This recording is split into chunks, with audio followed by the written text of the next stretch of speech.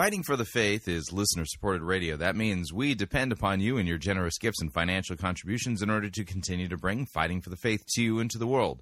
If you don't already support us, you can do so by visiting our website, fightingforthefaith.com. When you get there, you can click on one of our two friendly yellow buttons, or you can make your gift payable to Fighting for the Faith and then send it to Post Office Box 13344, Grand Forks, North Dakota, zip code 58208.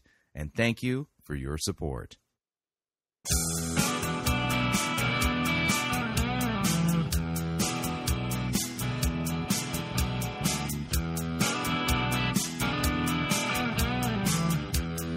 It's time for another edition of Fighting for the Faith. Friday, January 23rd, 2015.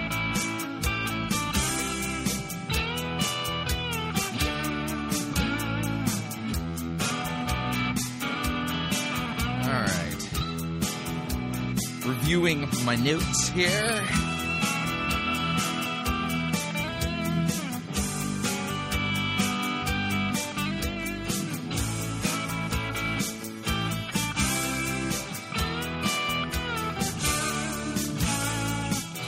Thank you for tuning in. You're listening to Fighting for the Faith. My name is Chris Roseborough. I am your servant in Jesus Christ, and this is the program that dishes up a daily dose of biblical discernment, the goal of which help you to think biblically, help you to think critically, and help you slow down, stop, open up your Bible, and compare what people are saying in the name of God to the Word of God. Sadly, there is no shortage of crazy things being said out there. We take the time to open up our Bible to see if what the most popular pastors, preachers, teachers, authors, conference speakers, people put forward by the evangelical industrial complexes, people that we need to be listening to, buying their books and stuff. If what they're saying actually squares with what God's Word says when we compare it in context, using good, sound biblical hermeneutics. And over and again, we find that the most popular people who are put forward in American evangelicalism today, well, they're not rightly handling God's Word. Instead, over and again, they are twisting God's Word, and that is not something that any Christian is given to do, especially those who are teaching other Christians. All right, so let's talk about what we're going to do on today's episode of Fighting for the Faith. We're going to need to kind of get right to it. I've got a few things that I need to do today in order to end the week off on a good note. And unfortunately, it was a short week because of the fact that I was out of town at the beginning of the week. So I feel like I've got to cram some things in here today.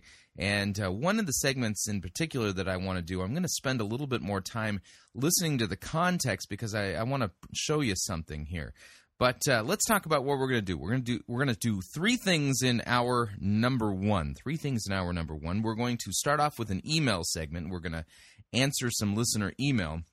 We're going to switch gears from there, and we're going to do a T.D. Jakes money-grubbing televangelist update as we listen to him hijack, and narcissistically hijack, a biblical text pertaining to the resurrection of Jesus.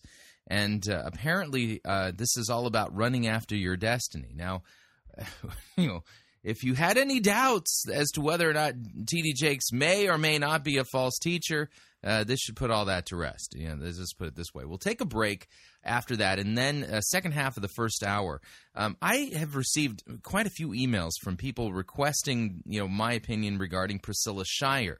And this is a gal who, as I listen to her, she's extremely likable, and she is a lady who is very engaging, and, she just seems like the nicest lady in the whole world. She's very passionate about what she teaches, but unfortunately, she has learned how to narcissistically eisegete, in other words, be a narcissegete, just like so many of the other popular pastors, preachers, and teachers. So we're going to do our first ever Priscilla Shirer update. And I do not have Priscilla Shirer update music, but you'll kind of get the idea of what's going on here. And I'm going to play something a little bit longer than I normally would in an hour number one segment because it actually is important for you to get the context. So, and then in hour number two, we're going to listen to another Martin Lloyd-Jones sermon, and he's going to be preaching a sermon entitled The Only Gospel. The Only Gospel. So I thought that would be a good way to round out our short week here today at Fighting for the Faith. And since we've got so much ground to cover, that requires me to just kind of get right to it. And since we're doing an email update to begin with, here we go.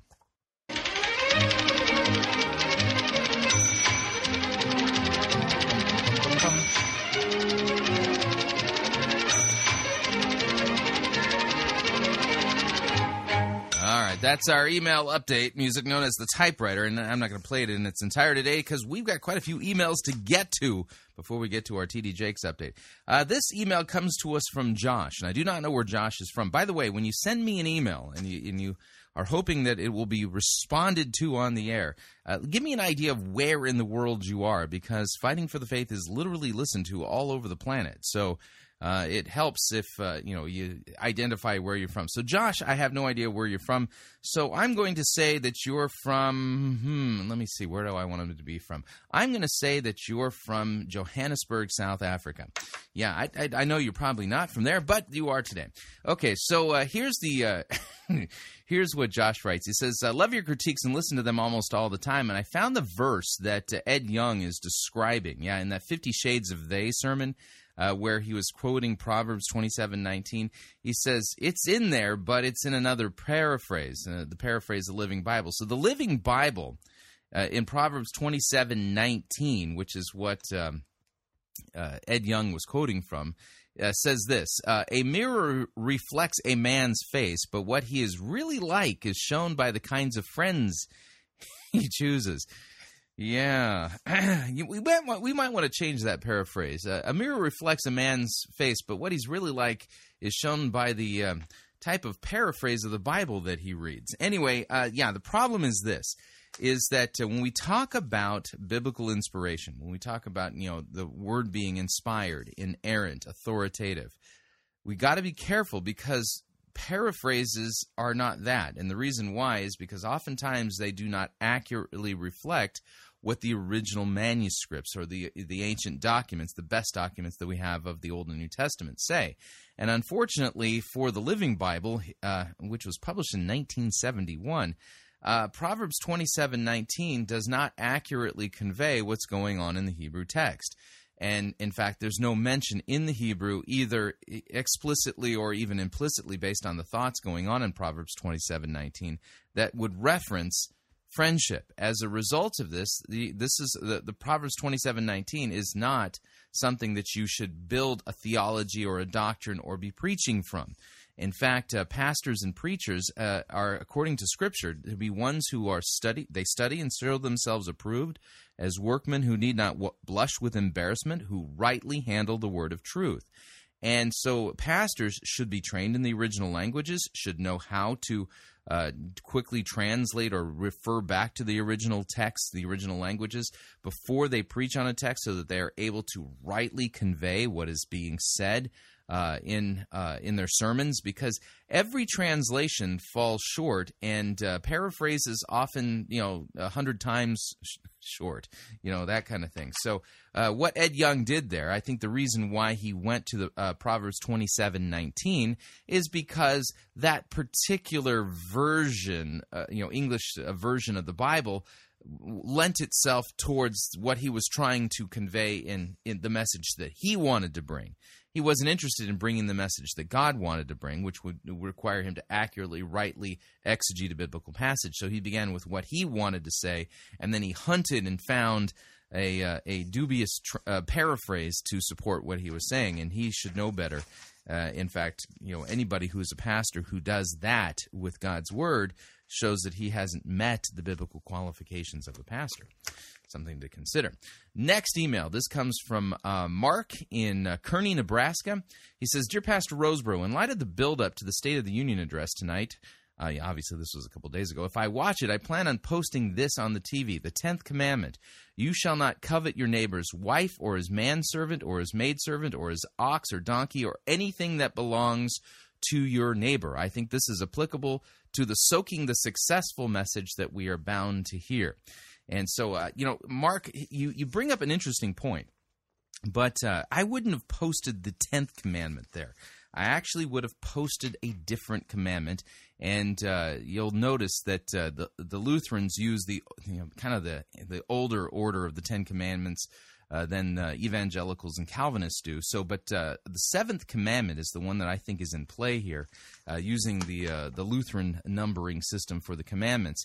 And I'm going to read to you a portion of Luther's large catechism, which are a series of sermons that Luther preached, by the way. If you really want to take a look at the basics of the Christian faith, Luther did a series on it, and this is the days before they had audio recording, and so the way you would have to record a sermon is to actually write it down. And so in his sermon on the Ten Commandments, on the seventh commandment, you are not to steal, listen to what he says on this. There's a few things that I want to point out, but I think Luther has this right. And this pertains to the world of politics as well. But here's what Luther says.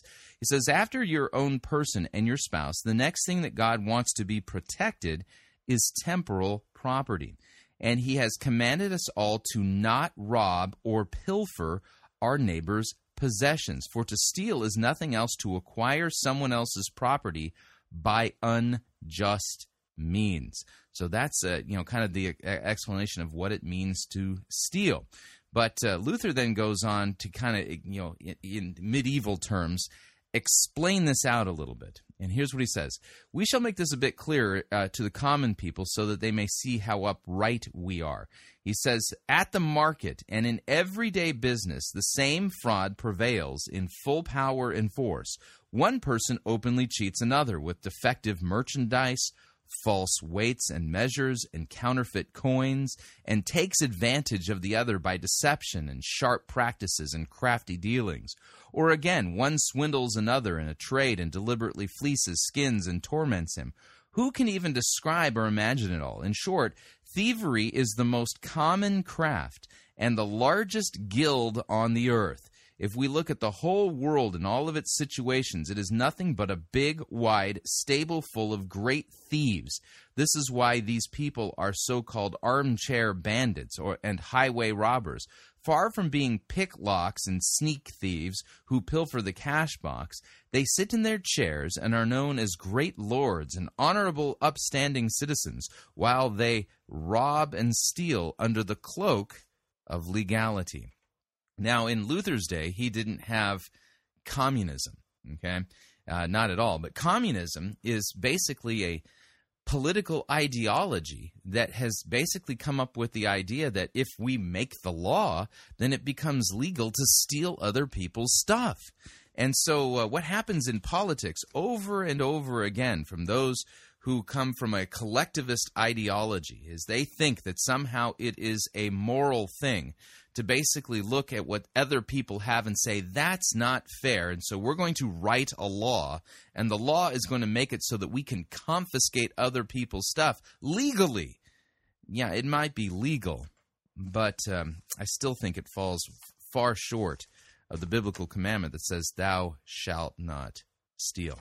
And so it's one thing to pay taxes. It's another thing to raise taxes to the point where you're confiscating other people's stuff. So, Mark, good email, and keep writing here. Next email comes to us via Rob, and I do not know where Rob is, so I'm going to place him somewhere on the planet, even though he's probably not there, but I'm going to put him in Singapore. And Rob writes, he says, I loved your debate with Jim Staley. It helped me a lot. You did great. Thanks. I'd like to know what you think about the one thing that Jim said near the end. He said, paraphrase, quote, we are saved by receiving Christ, but we prove that faith by doing what he said. This sounds like he has a second work salvation condition which he's adding to faith. I wonder if he was asked, do we have to prove our faith, or is it that we will or should? What do you think he would answer? Now, this is a good question. Now, Jim Staley is a guy who believes in being Torah observant. And so when he talks about, well, we're saved by faith, but we have to prove that our faith by doing what he said, the reference he's referring to there is all of the laws and commands in the Mosaic covenant. And so he's basically saying, well, if you're really saved, then you're going to be Torah observant. And you're not going to eat bacon. You're going to observe the Sabbath and all this kind of stuff. The problem is that if that's your referent, nobody is actually capable of keeping the commands of the Mosaic covenant. There are certain commands that are just absolutely you can't possibly begin to obey them. So they'll sit there and say, well, we observe the Jewish feast days, or the Mosaic covenant feast days, the Passover and the Feast of Tabernacles and booths and things like that. And I would say hogwash. You do not observe them because Scripture makes it clear that the Passover, there's only one place that can actually be observed, and that's Jerusalem. So you ain't observing the Passover and keeping those feast days unless you're actually paying attention to the details. And don't sit there and say that you're being observant to the Sabbath, because the Sabbath also, in order for you to be Sabbath observant, requires you to sacrifice animals. And there's no animals being sacrificed, so there's no possible way that you're keeping the Sabbath. So that's what he's referring to. So, what Jim Staley is doing there is basically saying you're saved by grace, but, which is kind of like what the Judaizers did in Galatians. Yeah, listen, Jesus died for your sins, but you've got to be circumcised. You got to do this and you got to do this. And it's no matter how you slice it, what Jim Staley is putting forward is literally a modern day incarnation of the Judaizing heresy, which is definitively put down in the book of Galatians. But now let's talk about the right way of looking at works. And this is where people go wrong. They'll sit there and they'll look at God's word, and you have to understand, in God's word, there are two categories that most passages fall into. They are the law and the promises. The law, in that sense, is kind of a broad definition of law that's referring to God revealing what He would have us do, and the promises, or the indicatives, would be the things where we learn what Christ has done for us. And here's where things go wrong for people, is they think that they are declared righteous before God by their law keeping. But Scripture in many, many places explicitly states that is not the case, that good works follow faith. But anybody who believes that their right standing before God is a result of their obedience does not yet have saving faith, and their good works are not pleasing to God, not in the sense that they have a right standing before God. Every one of the commandments that's in Scripture actually presupposes that you have faith in God or in Christ. Now that we're New Testament, but even the Old Testament patriarchs, they had faith in the promises of God revealed in the Garden of Eden, faith in the promises of God revealed in the Abrahamic covenant and things like that, and they're looking forward to the promise of the redemption and the forgiveness of their sins in the coming Messiah. We look backwards and we look at what the Messiah has done for us in fulfilling the law. But so the idea then is this: all of the commandments, all of the imperatives of the entire Bible presuppose faith in God. If you do these things without faith, then they absolutely do not please God at all, because Hebrews 11 says without faith it's impossible to please God. Now, James, the Epistle of James, takes a look at the flip side of that same argument, and the flip side of that argument basically goes, well, listen, I'm saved by grace through faith. I don't have to do good works. Yeah, see, the issue is that, and James puts this in its right category. Listen, just as a body that is breathing is dead, so faith without works is dead. There's no such thing as a Christian who doesn't do good works. Now, notice here, I'm saying do good works and not saying that there's no such thing as a Christian who is 100% obedient to the law. You're not going to be obedient to the law this side of the resurrection, not perfectly. And so our right standing before God is established by everything that Christ has done. If you are in Christ, you do good works, because that's what Christians do. Then the question comes up, well, what is a good work? And when you look at what God wills for you to do, you go back to the Ten Commandments. See, this is where the moral law is. You go back to the Ten Commandments and you see that the good works that we do are the mundane things. You are faithful to your wife or to your husband. You are a good father or mother. You obey your parents. You don't steal. Instead, you work diligently with your hands in order to provide for yourself and your family, and also save out some of what you do in order to care for those in need. It's very mundane stuff. So the good works that we're called to do, they're truly good works, but the world despises them. And think of it this way. I mean, what is abortion other than murdering? Well, it's murdering an unborn human being. But why? Because, our society despises this thing, called parenthood. Listen, if I have a baby, it's going to cramp my life. I've got aspirations, dreams that I need to fulfill. I want to do this, that, or the other thing. And if I have a baby now, it'll ruin things. So they go and they murder their unborn child. But see, the good work is getting married and having kids. That means God wills for you. This is Scripture. This is not Rosebro's opinion. God has created the world in a particular order. God wills for you to be married, to have children, to raise your children up, and and that means changing dirty diapers. It means being up in the middle of the night when your child is sick with a fever and throwing up and cleaning up vomit. It means working with them on their homework. It means, you just go down the list. I mean, it means preparing meals and things like that, and caring for them and feeding them and clothing them. And yeah, right. So, faith without works is dead. So what are the good works that we're called to do? We're not called to lock ourselves up in monasteries and things like that. Instead, no, we're called to, love and serve our neighbor in our vocations. And that would be employee, mother, father, son, daughter, husband, wife, grandfather, grandmother. Yeah. And how do I know these are good works? Because God's word speaks so highly of them. So we shouldn't despise them. So I hope that answers your question regarding Jim Staley. Last question comes to me via Chris, and I do not know where Chris is from, so I'll place him somewhere on the planet, and he is in Madagascar. And so Chris writes, he says, my question concerns the theology of C.S. Lewis. I appreciate some of the things I've heard Lewis say. In fact, I often use his illustration of mere Christianity of our being created in the image of God, where a child gives a piece of food to the other with nothing in return and declares that it isn't fair. No doubt he was a brilliant guy, but there are other things I've heard him say that just don't seem Christian. I've felt this way for a while, but when I heard you taking questions the other day, I thought I'd ask. In fact, a few years ago, I put a blog article up where I put together particular quotes, and so he gives me the quote. So, yeah, C.S. Lewis is truly a guy of his age. He's a 20th century literary guy, and but he also happens to be probably, arguably, the greatest Christian apologist of the 20th century. But that being said, C.S. Lewis is just like anybody else, and this includes me. There are things that he's going to say that you'll say, yep, that's right, that's correct, that's true. And we should rejoice in those things. He was a defender of the Christian faith, and he had faith in Christ for the forgiveness of his sins. I believe he was a Christian, and I believe we will see him in the new heavens and the new earth. That being said, there are things that you have to read Lewis and sit there and go, yeah, no, I don't think he's right on this. No, he clearly has some philosophical things running around in his head. He was a Platonist. He also was one of these guys that I think believed in theistic evolution.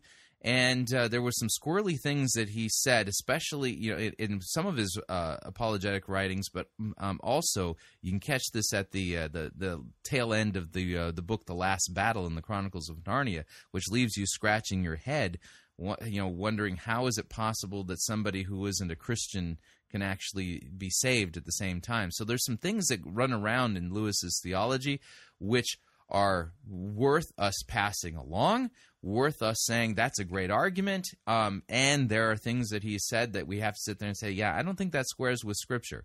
So the idea then is that nobody should ever believe that just because you quote Lewis, that by quoting Lewis, you agree with everything he says. And if you're concerned that that's the case, you can say, I think that in this particular matter, on this topic, I think Lewis had a cogent point, and I think he was right, and here's what he said.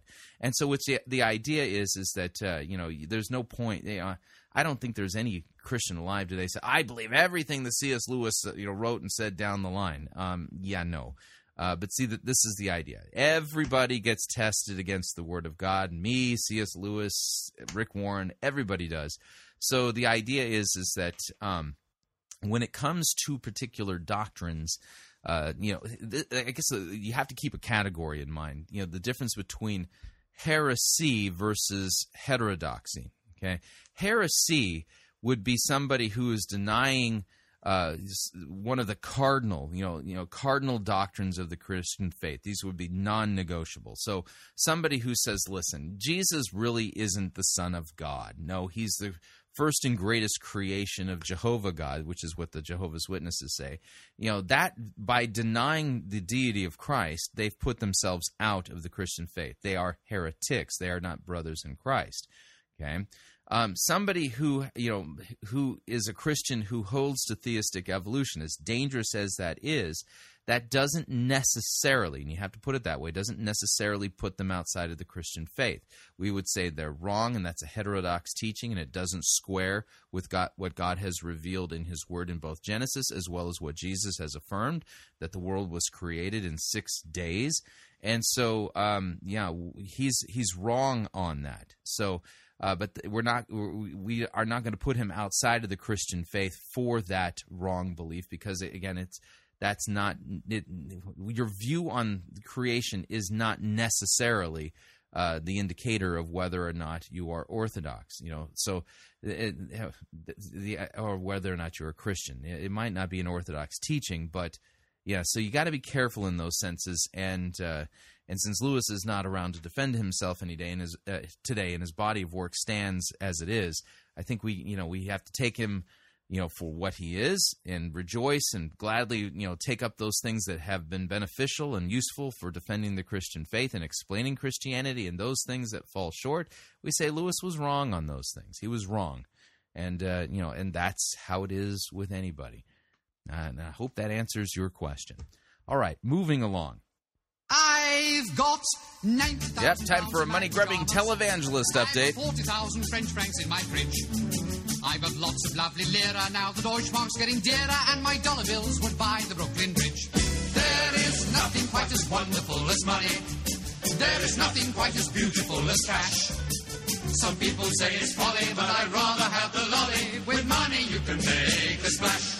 There is nothing quite as wonderful as money. Money, money, money. There's nothing like a newly minted pound. Money, money, money. Everyone must hanker for the butchness of a banker. It's accountancy that makes the world go round, round, round. You can keep your Marxist ways, but it's only just a phase. For it's money, money, money makes the world go round. Money, money, money, money, money, money, money, money, money. All right, that's our money-grubbing televangelist update music, and we're going to be listening to, a portion of a message entitled Run After Your Destiny, and this is put out there by T.D. Jakes, and this is a recent thing made available on his video podcast. And what we're going to be doing is we're going to be listening to him taking a portion of Scripture that has to do with the resurrection of Jesus. Now, you're thinking, well, what does the resurrection of Jesus have to do with running after your destiny? Well, if you're asking that question, you're asking the right question, because the answer is there is nothing to do with Jesus' resurrection that has anything to do with running after your destiny.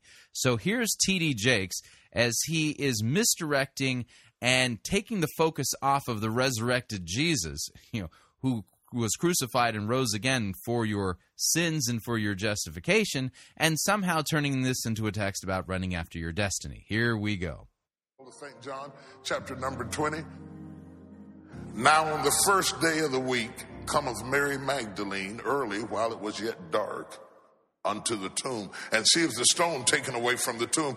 She runneth therefore and cometh to Simon Peter and to other disciples and to the other disciple whom Jesus loved, and saith unto them, They have taken away the Lord out of the tomb, and we know not where they have laid him. Peter therefore went forth, and the other disciple, and they went toward the tomb. Peter went forth, and the other disciple, and they went toward the temple, and they both ran together. Somebody say that with me. And they both ran together. Say it again.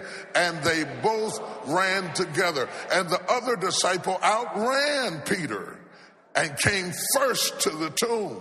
And stooping and looking in, he seeth the linen cloths lying, yet entered he not in. Simon Peter therefore also cometh, following him, and entered into the tomb, and he beholdeth the linen cloths lying, and the napkin that was upon his head, not lying with the linen cloths, but rolled up in a place by itself. Then entered in, therefore, the other disciple also, who came first to the tomb, and he saw and believed. Somebody shout amen.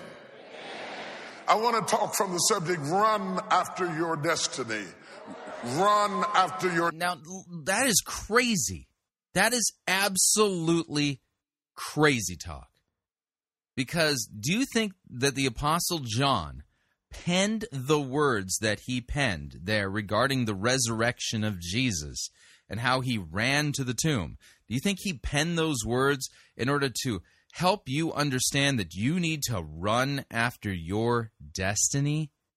Not at all. In fact, John himself, at the end of his gospel, says, "These things are written so that you may believe that Jesus is the Christ, the Son of God, and by believing have life in his name." Yeah, this was all written so that you would believe that Jesus is the Christ. Now, think of the story here. I mean, Jesus was crucified. Yeah, crucified on a Friday afternoon. He's slaughtered on the eve of the great Passover, right? And he's dead. I mean, John in his gospel talks about the fact that he saw them. The Roman soldiers took a spear and threw it up into his chest to see if he was really dead. Pierced his heart.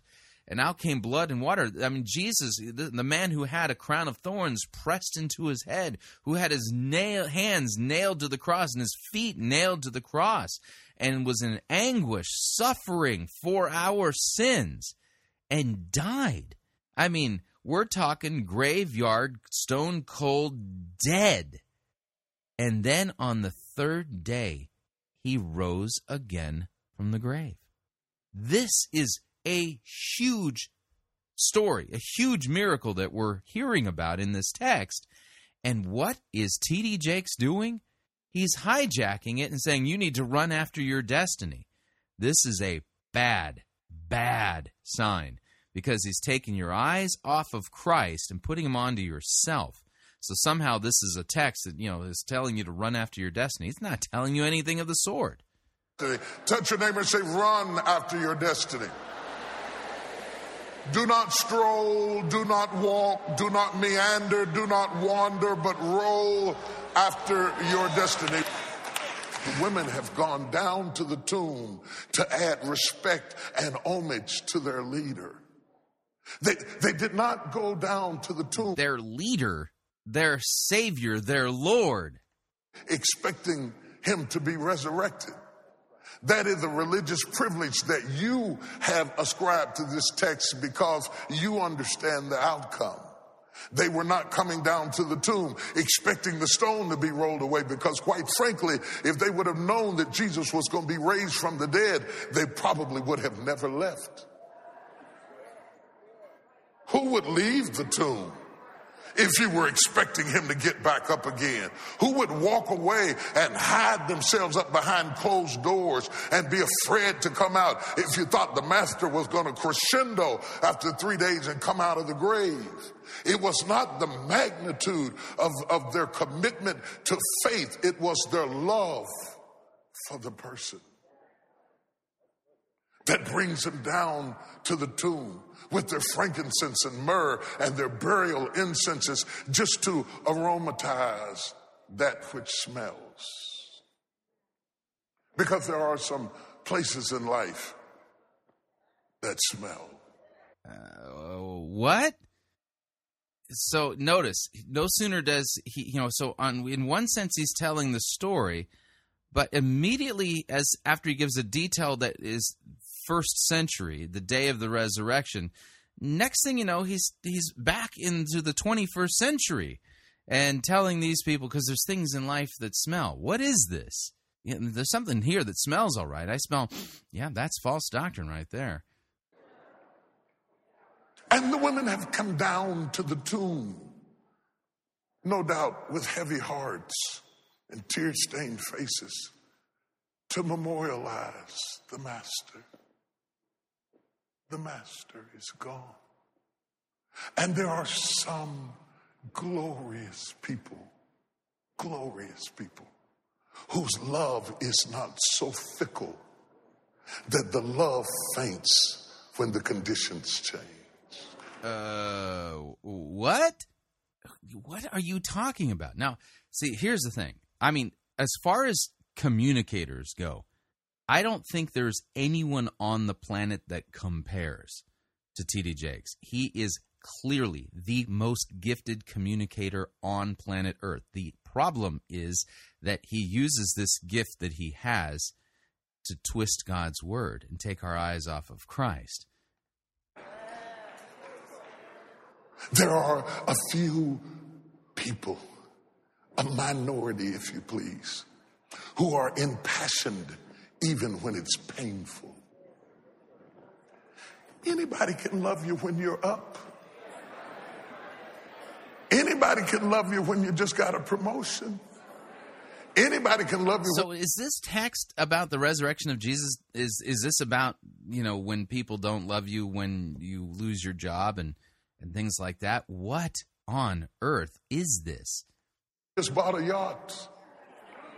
But when everybody turns against you and all hell breaks loose and it looks like you're not a winner and it looks like the love doesn't pay, most people make a withdrawal when they don't see a benefit.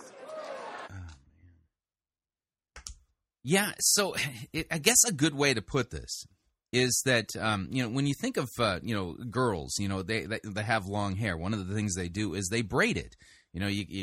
I don't know how to braid, but I think you take it into 3 strands of hair and then you kind of weave it together into a braid. Think of that as what's going on here. This is a braided sermon. And what I mean by that is that on the one hand, there's one strand that's coming off of this thing where where the biblical text is. And it's there, but what he's doing is he's weaving around it false doctrine, a bad hermeneutic, a self-focused way of reading this text. So although the text is there, what he's saying or implying that it means, and that's probably a better way to talk about it, because he's not so crass as to say, so what this text means is that when there's haters in your life, when things aren't going well for you, da-da-da-da-da. He's not so crass as to say that. Instead, what he just basically does is that, he'll go from the strand where the biblical text is and pull in the other strand that is not what this text is saying at all, and braid it with the other one. And by switching back and forth like that, he's basically implying that this text is about you, but it's not.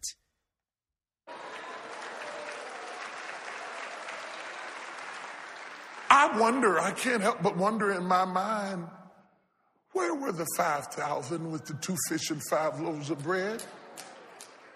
They didn't make the crucifixion or the graveside service. They didn't come to bring memorials. And where was... Yeah, this is true. One with the issue of blood. The woman at the well. Where were they? Yeah, no, what's the reason he's asking this question? Where was blind Bartimaeus? Yeah, why are you asking the question? Where was Lazarus? Isn't it amazing how you can pour yourself into people who do not pour themselves into you? Yeah, again, see, there it is. I mean, legitimate question, but now it's all about me. Notice that you pour yourself into people that don't pour themselves into you. Do you really think that's what this resurrection text is about? Yeah, no, it's not about that at all. That you can give yourself to people who will suck up all they can get. And the moment it doesn't look advantageous, they will all walk away. Uh-huh. Anyway, you get the idea of what's going on here. This is something that we feature here at Fighting for the Faith on a regular basis. It's known as narcigesis or narcissistic eisegesis. taking a biblical text that's not about you, hijacking it, and making it about you. And it's doubly, or I should say triply blasphemous when you take a text that's clearly about Jesus, designed to focus our eyes and our faith on Christ and glory in Him and trust in Him for what He has done for us and who He is, and make it about, well, the difficulties of our own life. Yeah, that's just a mess. Makes you wonder, I mean, who invented this? Was it Stephen Furtick, or did Stephen Furtick learn it from T.D. Jakes? Regardless of where it comes from, ultimately it has its origin not in Scripture, but I think in the mind of the devil himself as a way of trying to deceive us. Yeah, I think you get the point. All right, we're up on our first break. If you'd like to email me regarding anything you've heard on this edition or any previous editions of Fighting for the Faith, you can do so. My email address is talkback@fightingforthefaith.com, or you can subscribe on Facebook.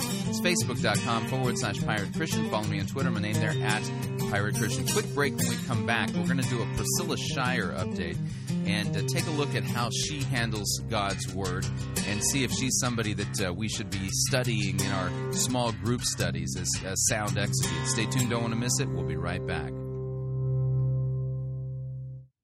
We don't need to rethink Christianity. We need to rediscover it. You're listening to Fighting for the Faith.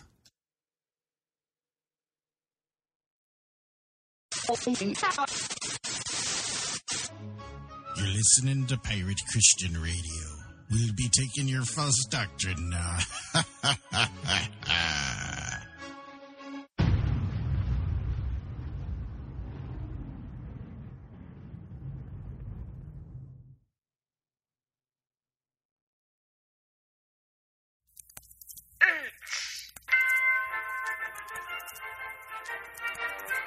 Max Holiday's Birdcage Theater presents Church Day Select.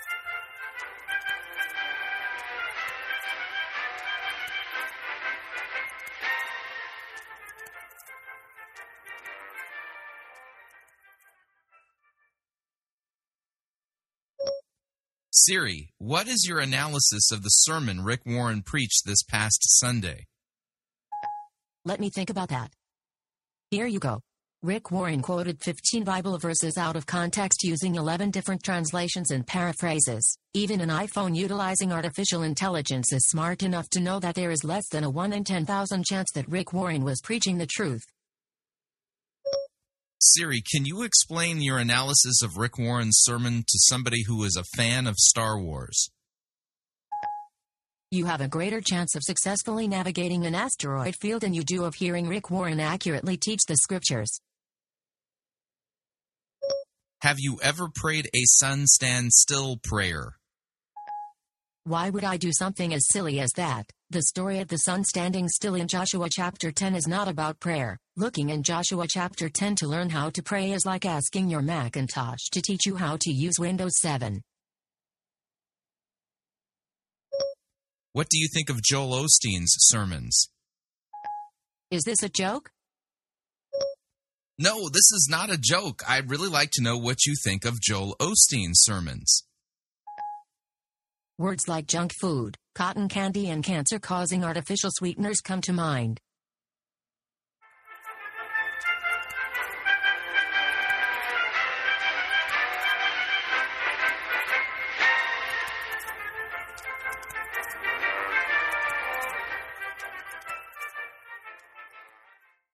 Hi, Chris Rosebrough here to talk about the Bowflex Max Trainer. Now, if you're like me and you want to stay fit and you want to exercise and keep active, but you don't have hours to dedicate going to the gym, well, consider the Bowflex Max Trainer. I've been able to use this piece of equipment over the last 9 weeks, and I've been consistently able to lose a pound a week on the Bowflex Max Trainer. And some days I was only able to exercise for 14 minutes. Yeah, that's right. There's a 14-minute workout on this thing that will leave you dripping with sweat. It uses interval training to kind of boost your metabolism up, and the afterburn effect on this thing is actually quite amazing. So if you'd like more information about the Bowflex Max Trainer, visit fightingforthefaith.com, and along the side you'll see an advertisement for the Bowflex there on our website. Click on that, head on over to the Bowflex site, and check out the information regarding the Bowflex Max Trainer. It has been a fantastic piece of equipment for me, and I'm hoping that if you're looking for a piece of equipment that will work for you and you have limited time, this will help meet those needs. Again, fightingforthefaith.com, click on the Bowflex ad, and get your Max Trainer today.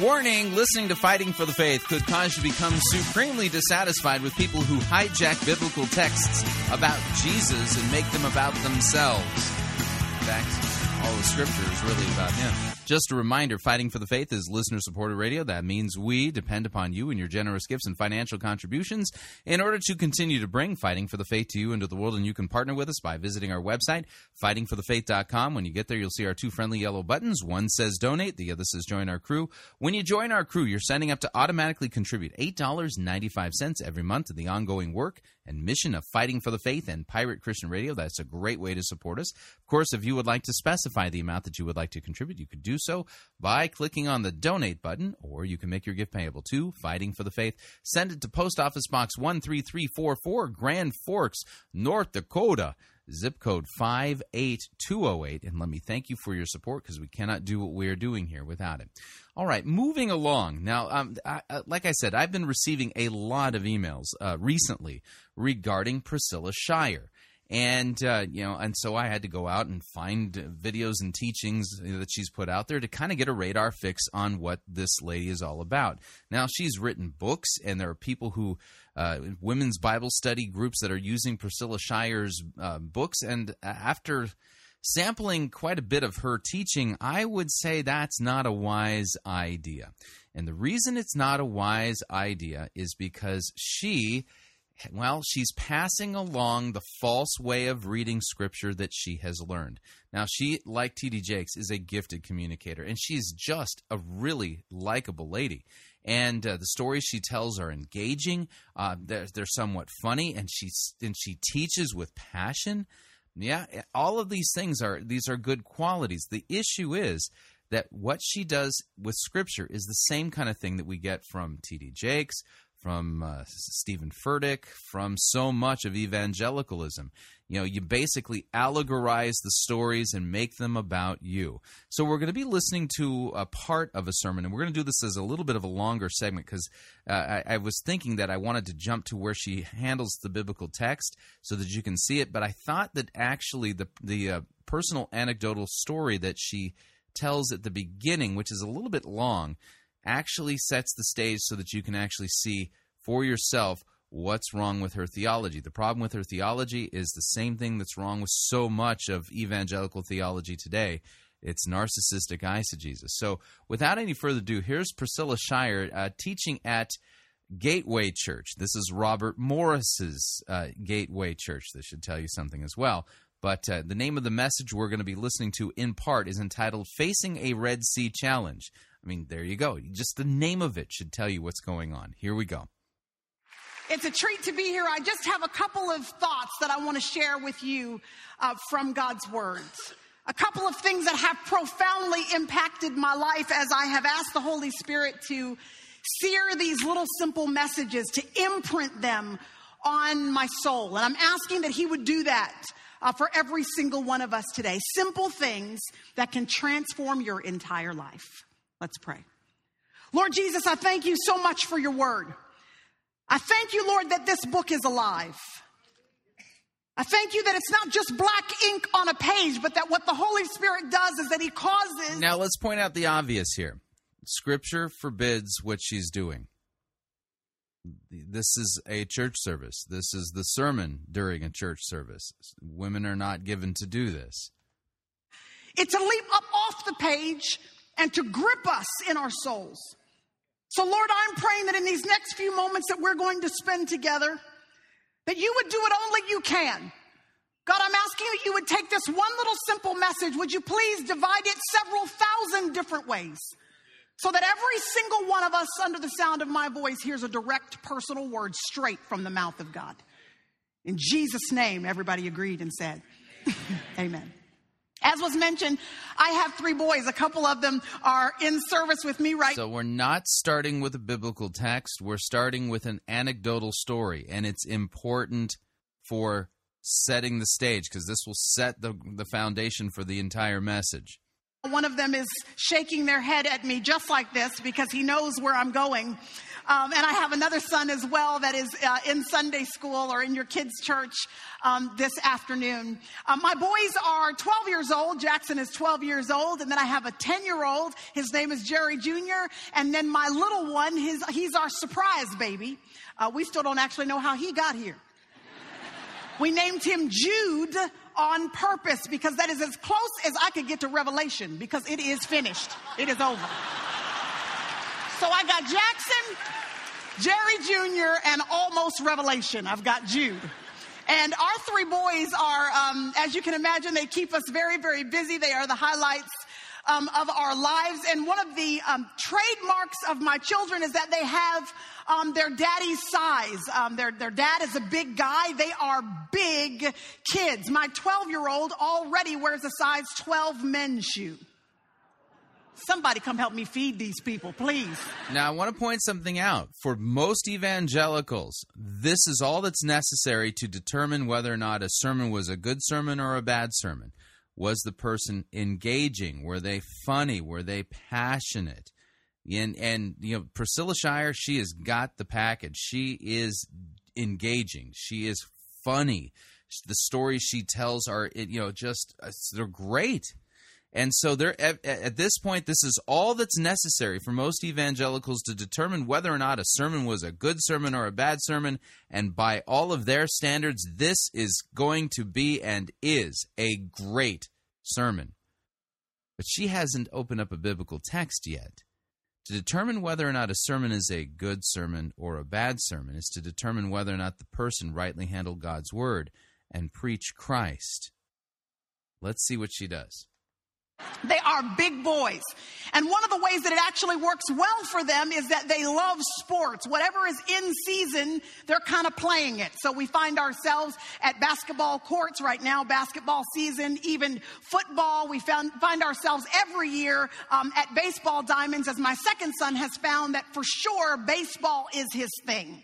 And so my oldest son, basketball is his thing. The youngest one still trying to figure out what he wants to do with his life. But that second one, Jerry Jr., baseball is his thing. We're pretty proud of Jerry Jr. in baseball because he actually is pretty good at the game. I think because of his size, he's got a lot of power behind his swing. He's 10 now, but at 8 and 9 years old, he could swing a bat and get a good hit and get that ball already over the fence line. And then at first base, he makes a lot of stops, pretty good there. He's got a lot of growing to do, and he knows it, but he's pretty good, and we're proud of him. We enjoy baseball season in the fall in particular, and also spring ball because, well, it's fall and it's spring. It's not summer. Those evenings when we go out for practice, it's fun and enjoyable because the breeze is blowing by as we're watching practice. And then on those Saturday mornings at 8 a.m. or 9 a.m. or 10 a.m. when those games will be, it's early in the morning and the breeze is blowing and it feels good. The problem with spring ball is that it will become summer ball. And y'all know what happens here in Texas in the summer. The sun ain't messing around. And it comes out and it scorches us. And there you are sitting there watching your child playing baseball. And it's really okay when there's just one game. But then at the end of the season, there's going to be a tournament. Lord, have mercy. What that means is you're going to go out on Thursday and that you're going to play one game, 2 games that may parlay into 3 games if your child's team has done well. Then it means if they did well on Thursday, you are coming back on Friday and you are going to sit there underneath the umbrella or the tent that you bought from the sporting goods store, still sweating bullets running down your face and down your clothes as you try to be excited for your kid that keeps on winning. And then you have to come back on Saturday, and then they have the nerve to want you to come back on Sunday for the ending of the series. And I don't know if it's ever okay to pray your kid loses so you can go home. And I will neither confirm nor deny that I have ever done that. But I do recall a couple of summers ago, maybe it was last summer even, there was this one particular day where it was scorching hot, and we had sat outside and we had gone through 2 games already. It was time for a break, and so we'd all gotten into our car, gone to a restaurant where we could get some air conditioning and some nice cold ice water, and so we just enjoyed a nice refreshing lunch, came back for the next game. We got all of Jerry Jr.'s gear out of the back of the car, and we headed over towards the dugout so that we could get him and the rest of his team members all set up for the next game that they were getting ready to play. And my son is a normally fairly confident young man, and he was actually excited about this next game. But as we got closer and closer to the dugout, I watched my son's countenance begin to change just a little bit. I watched as that chin that had been kind of held up high as he walked over towards the dugout, I watched it kind of hang a little bit. I watched him start wringing his hands, and I saw his shoulders kind of slump forward. He seemed a little worried about something. I looked around trying to figure out what it was, and then I thought I spotted the problem. You see, there was another team. In fact, it was the team we were about to play in this next game. This team had played my son's team earlier in the season. And when this team had played my boys' team earlier in the season, they had annihilated us. I mean, it had been a complete upset, a complete embarrassment. This team was filled with boys who are serious baseball players. You know, the kind that when their parents gave birth to them, they put a mitt on one hand and a baseball on the other hand. You know the kind, the team that has the serious parents as well. It was that kind of team. And we were up against them again, and my son was a little nervous about it as he spotted this team. He knew how good they were. As we walked past them, he overheard 2 of the team members talking to each other. We all overheard them. They thought they were whispering, but they weren't doing a great job. One leaned over to the other and said, "There goes that kid from the other team. Do you remember him? He was the one that hit the ball that went over the fence. Yeah, that was the one that was at first base, the one that caught all the outs during that earlier game. That's him." The other kid leaned over and said, "You mean that's Jerry Shire?" My son heard his name cross the lips of the opposing team members. And all of a sudden, that head that had been down, all of a sudden it popped back up again. All of a sudden, his chest poked back out. He got his swag back as he walked over toward the baseball diamond. In fact, we had to bring him down a few notches before the game started. It is absolutely amazing how your countenance changes when you really understand what the enemy thinks about you. And there's kind of the problem. Who's our Savior? Are you your Savior? No, Jesus is. So we've got a problem here. Now listen carefully to the litany that's coming up, because some of the things she says are not said about Christians. They're said about Jesus, and that's where the problem really begins. So all of this story was to kind of give you an illustration so that, you got to hear what Satan thinks about you. Yeah. Satan thinks about me that I'm a sinner, and that I used to be enslaved to him. He's not all that impressed with me, you know what I mean? But let's listen to what she does next. Pay close attention to the litany. The reality is that in our lives, you are going to, and I am going to face challenges. There are going to be battles that you have to fight. There are going to be difficulties that you will have to traverse. And we could face them, church, with insecurity and with our heads hung down, unaware and unsure of how we're going to be able to get through this difficulty in our lives. But everything about the way we face challenges can and should change when we really overhear and understand what the enemy thinks about us.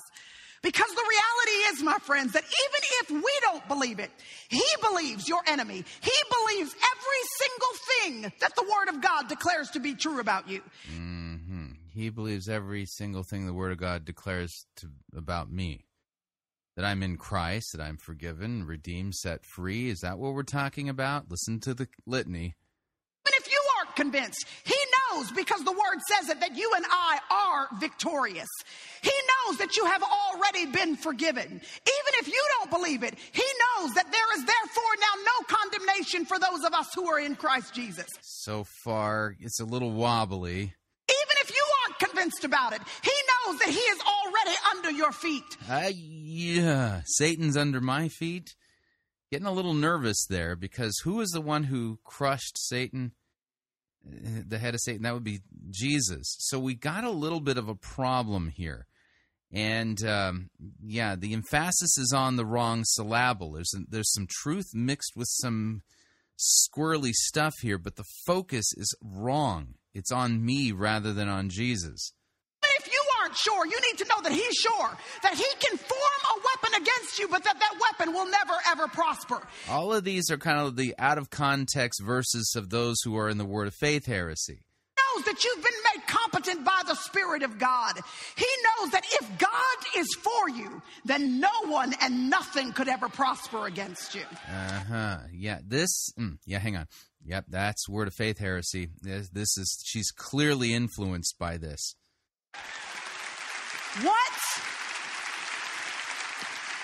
What a shame it would be for the enemy to believe more about our potential than we do. Believe more about our potential. Apart from me, you can do nothing, Jesus says. So if Jesus said, apart from him, we can do nothing, what does that say about your potential? We continue.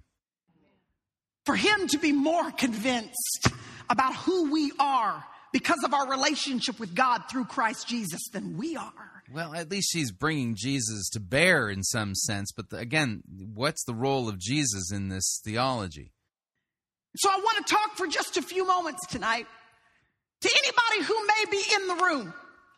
And you are facing a circumstance right now where honestly you are a bit intimidated. So you're facing a circumstance. How much you want to think that it has something to do with work, a bad relationship, finances, things like that. Bit discouraged at this particular valley year in your marriage, or difficulty in your finances, or trouble in your health, or struggle in your singleness, or trouble in your health. Your job, or in that ministry, or that business you started, you have run into trouble in your journey of life. And you're wondering how you're going to get across this one so that you can move forward and onward to all that God has for you. There are some... How are you going to get across this one? Setting up kind of the metaphor, what she's going to do is she's going to allegorize the story of the crossing of the Red Sea. Lessons that we can learn from a group of people in Scripture that know exactly how that feels. They know how it feels. Which kind of begs the question. You know where she's going to go to the Red Sea, a story from Exodus. Just like I asked the question regarding T.D. Jakes' sermon regarding the resurrection of Jesus, I'm going to ask a similar kind of question. Is the reason why God had Moses pen the book of Exodus and the parting of the Red Sea and the children of Israel being set free from captivity to Pharaoh by the mighty hand of God in acts of judgment, was that so that we would learn how to face our Red Sea challenges? Is that the reason why that text was written? Bibles, and you want to turn with me to the book of Exodus, you can do that if you actually still use a Bible with paper pages like I do.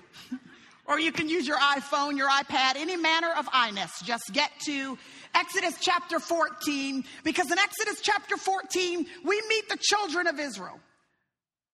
2 million pilgrims that were once slaves, they have been freed miraculously. And they are now on their journey with God, headed toward the land of milk and honey.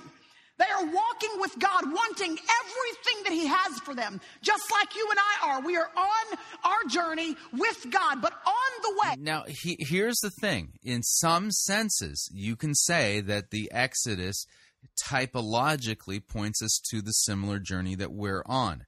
And so you got to be careful, because there is a correct way to take this text and see the parallels in your own life, and then there's another way which misses the point altogether. Now, if you were to take Pharaoh and say, all right, if Pharaoh is typologically pointing me to somebody, who is that? Well, that would be the ultimate tyrant. That would be the devil, all right? And we, like the children of Israel, were born in slavery and captivity. You can make that case. And God has set us free from slavery through mighty acts of judgment, particularly the killing of the firstborn, and we're saved by the blood of the Passover lamb. Yeah, you can see the connection there that points us to Jesus. So the children of Israel have been set free. They have struck out from Goshen, and they're heading off to, the land of milk and honey. Yes, this is true. And we, having been set free, we are heading towards our promised land, which is not here. It's not in this temporal earth. Our promised land is the new heavens and the new earth in the resurrection. So we got that. So they run into this obstacle, the parting of the Red Sea, and God has to deliver them and drowns the armies of Pharaoh in the Red Sea. Typologically, then, the Red Sea actually, for real, points us to, get this, baptism. That's right. The Red Sea, the parting and the crossing of the Red Sea, is typologically linked to baptism. No joke. But let's see what she does with this. They come across what seems to be an impossible, seemingly impassable situation called the Red Sea. And with the Red Sea in front of them, threatening them and their ability to move forward in their journey, Moses looks at the children of Israel and says to them the exact same thing that the Holy Spirit wants to say to us today. Verse 13. So the Holy Spirit wants to say what to us exactly? Moses says to the people, "Do not fear. Stand by and see the salvation of the Lord, which he will." Somebody say he will. He will accomplish for you today. For the Egyptians whom you've seen today, you will never see them again forever. The Lord will fight for you while you keep silent. Okay, yeah, that's right. Who's doing the fighting? Who's doing the saving? Who's doing the, setting the children of Israel free from slavery and defeating the devil? Who's stand in this story is Pharaoh? The Lord. This shows salvation by grace alone, through faith alone, by God's mighty act alone. God is doing the saving. Ooh, that's good, isn't it? Listen to that again. Moses says to the people, "Do not be afraid," because ain't nobody got time for that. And again, she's just a brilliant communicator. She's very skilled in her delivery. And unfortunately, that's all that's necessary by today's evangelical standards to say, hey, that was a great sermon. Whether or not it's a good sermon is whether or not it's rightly handling God's word. And we've already noted the fact that Scripture actually forbids her from doing what she's doing. But we continue. Stand by and see the salvation of the Lord, which he will. Somebody say he will. Notice the word salvation. Again, typologically, this is pointing to our salvation. He will accomplish it for you today. For the Egyptians whom you've seen today, you will never see them again forever. The Lord will fight for you while you keep silent. Moses looks at the children of Israel as they are facing their Red Sea. There's the problem. Now we've allegorized it. It's not that they're facing their Red Sea. They are facing the Red Sea.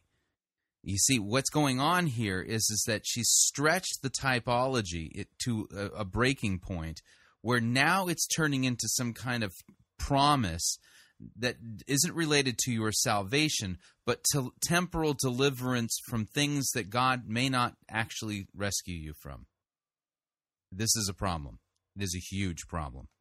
Looking at it dead on, just like you might be as you sit here in these seats, or you're on the other side of that screen participating in this time of worship and in the Word with us, and you are looking dead on. You are face to face with a Red Sea circumstance in your life.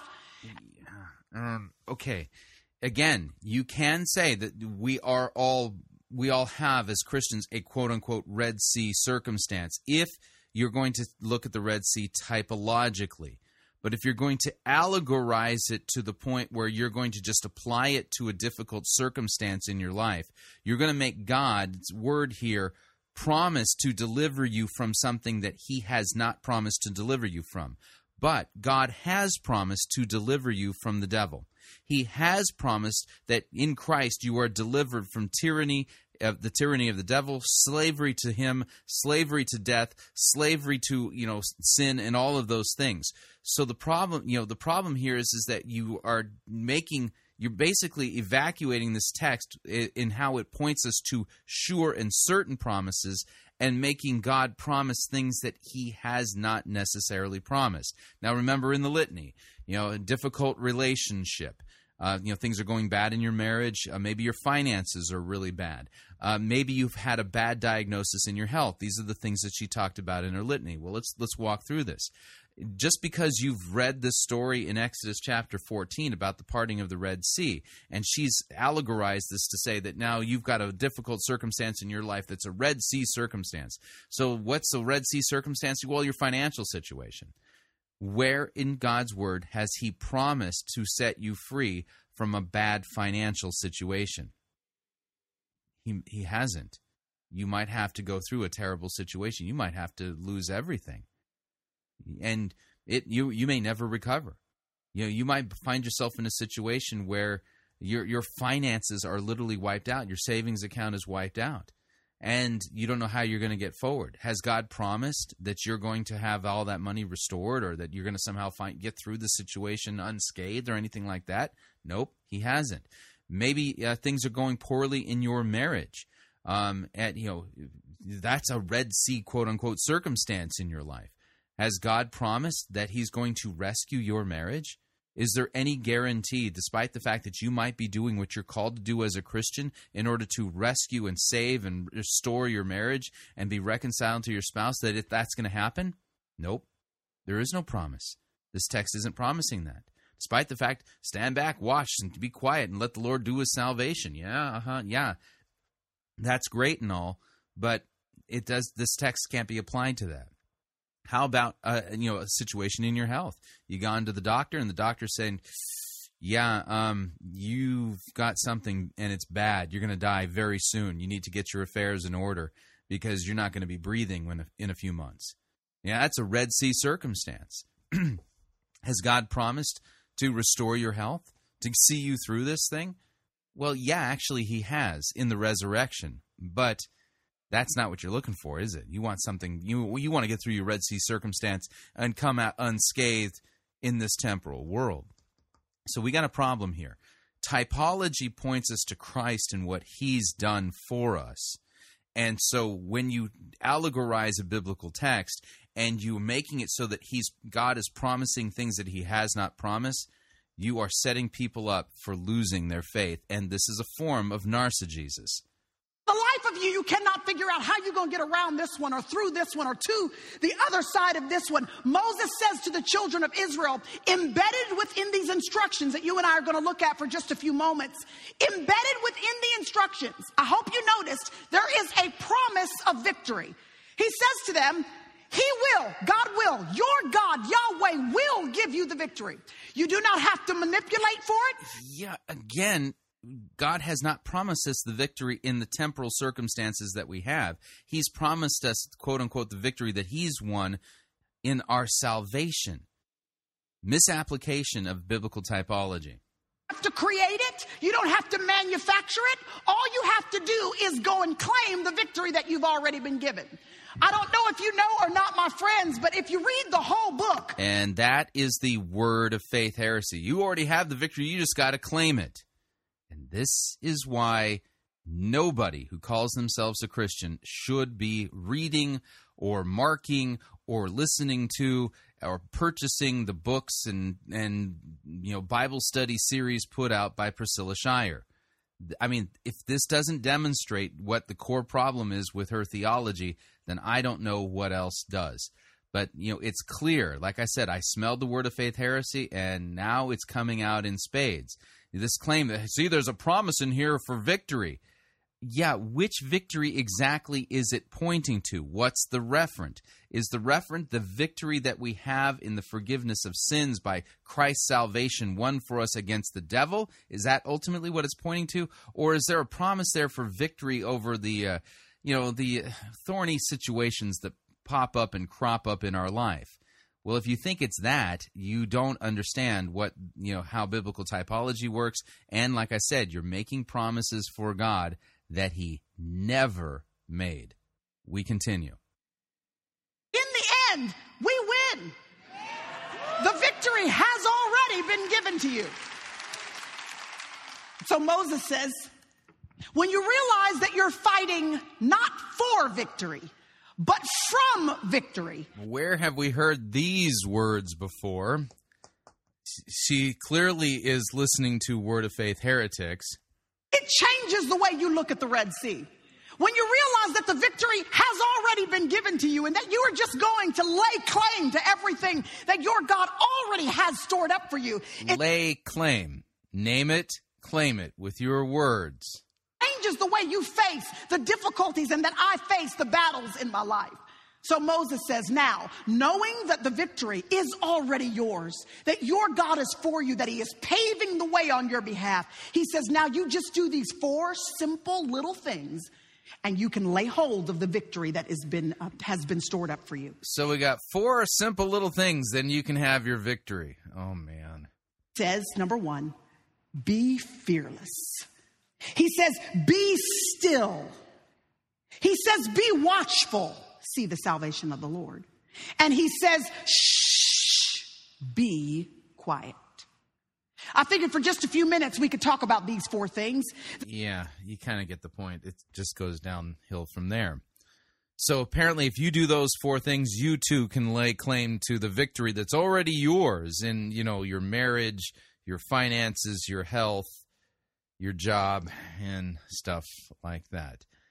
Now, here's the thing. Okay, despite the fact that she is a gifted communicator, and, she's very gifted in her abilities, she's passing on what she has learned, and what she has learned is not sound doctrine. What she has learned is the Word of Faith heresy, and she's making promises for God that God has not made, and finding steps that you need to go through so that you can claim this victory that's already yours and all this kind of nonsense. But she's of the same stripe of Word of Faith heretic as, well, T.D. Jakes, Paula White, Robert Morris, and others who twist God's word to their own destruction. We heard this exact same teaching from Creflo Dollar yesterday in his book about making the Holy Spirit your financial advisor. This is what she is. This is not Christianity. This is the health and wealth prosperity heresy with a different face to it. Not Creflo Dollar's face or T.D. Jakes' face, but Priscilla Shirer.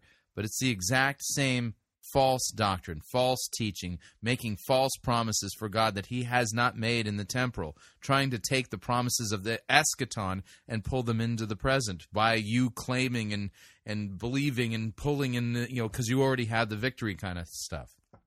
No. This is just extremely dangerous. So, should your woman's Bible study, small group study be studying her books? Absolutely not.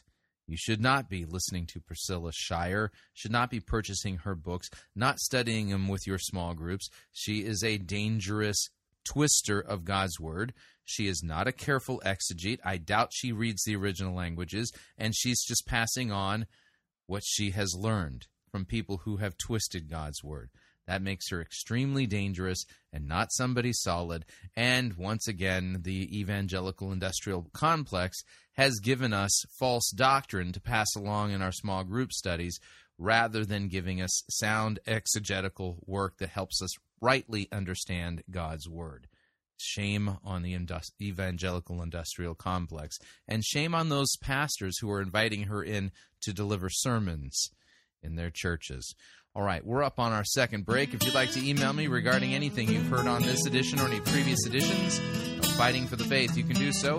My email address is talkback@fightingforthefaith.com, or you can subscribe on Facebook, facebook.com/Pirate Christian. Follow me on Twitter, my name there @Pirate Christian. Quick break.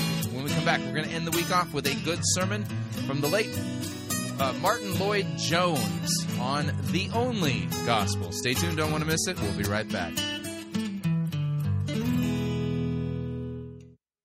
If you want advice on how to have your best life now, you're in the wrong place. You're listening to Fighting for the Faith. Pirate Christian Radio Theater presents Death of a Salesman. Are ye a salesman? Why, yes, I am. Can I interest you in some...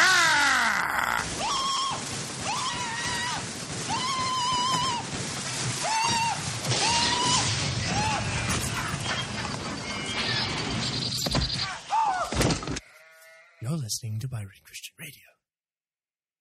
Hi, Chris Rosebrough here to talk about our longtime featured advertiser, Cheapo Air. Doesn't matter if you're traveling for business reasons or for pleasure.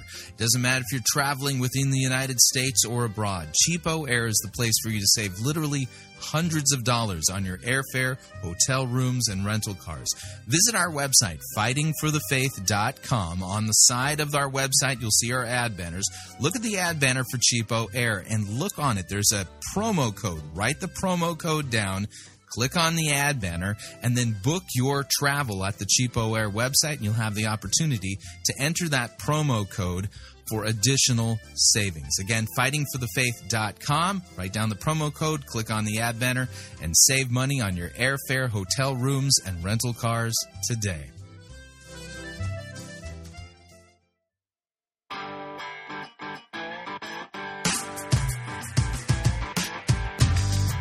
All right, we're back. Hour number 2 of Fighting for the Faith sermon review time.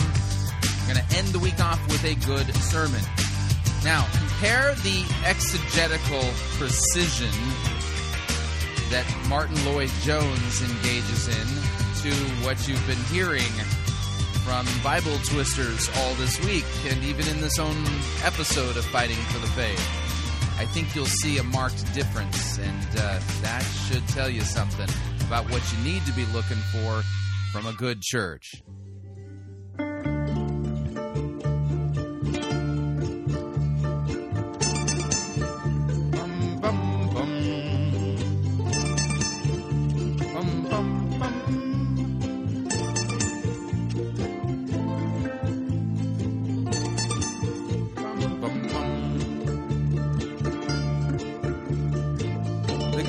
The ugly. We review it all here at Fighting for the Faith. We're an equal opportunity sermon reviewing service. Today's sermon comes to us via the Martin Lloyd-Jones Trust. You can find this at mljtrust.org.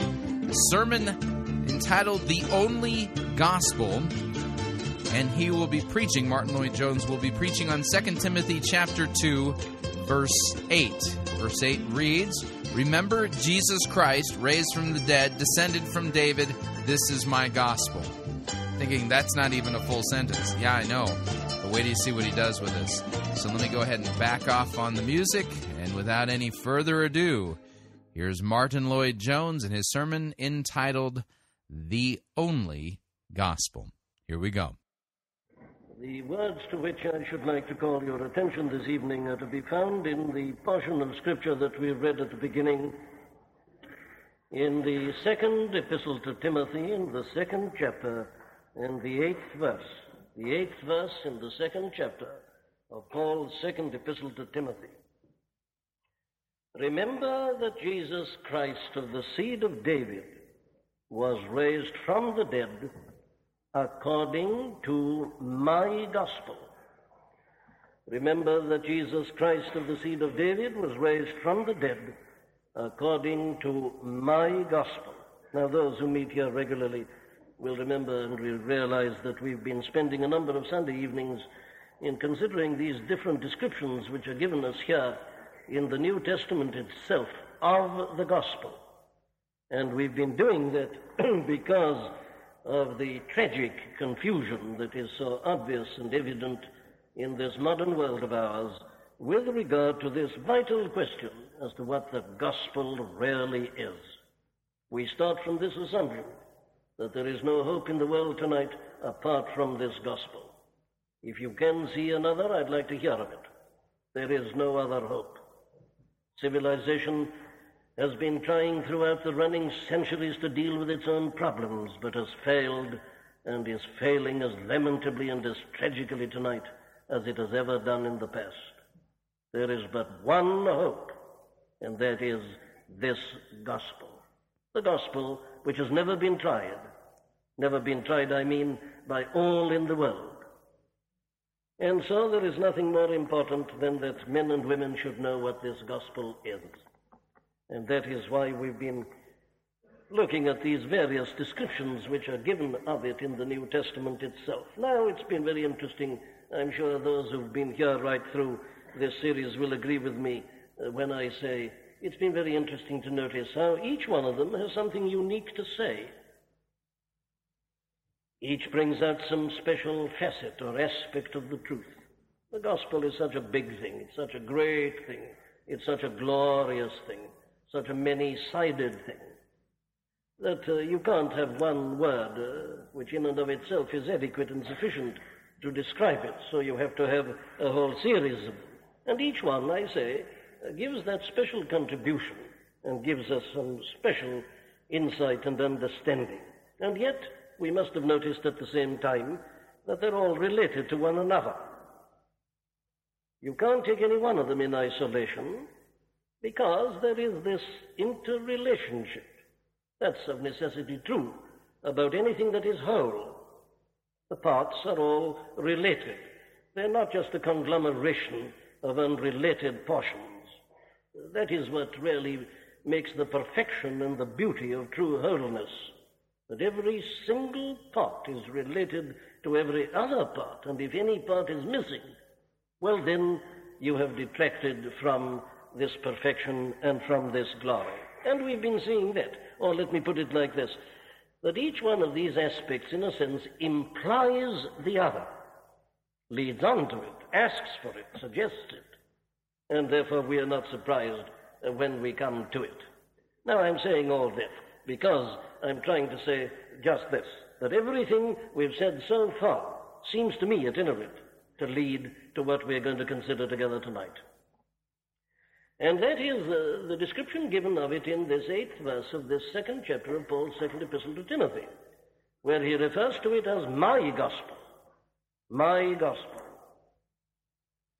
And here we are told something which is of very great importance for us, and it seems to me that we can do nothing more appropriate on this Sunday night before Christmas than consider this particular description of the gospel, because this season, in and of itself, is, as I'm going to try to show you, the best exposition that we can ever find of this interesting statement of the apostle when he refers to the gospel as my gospel.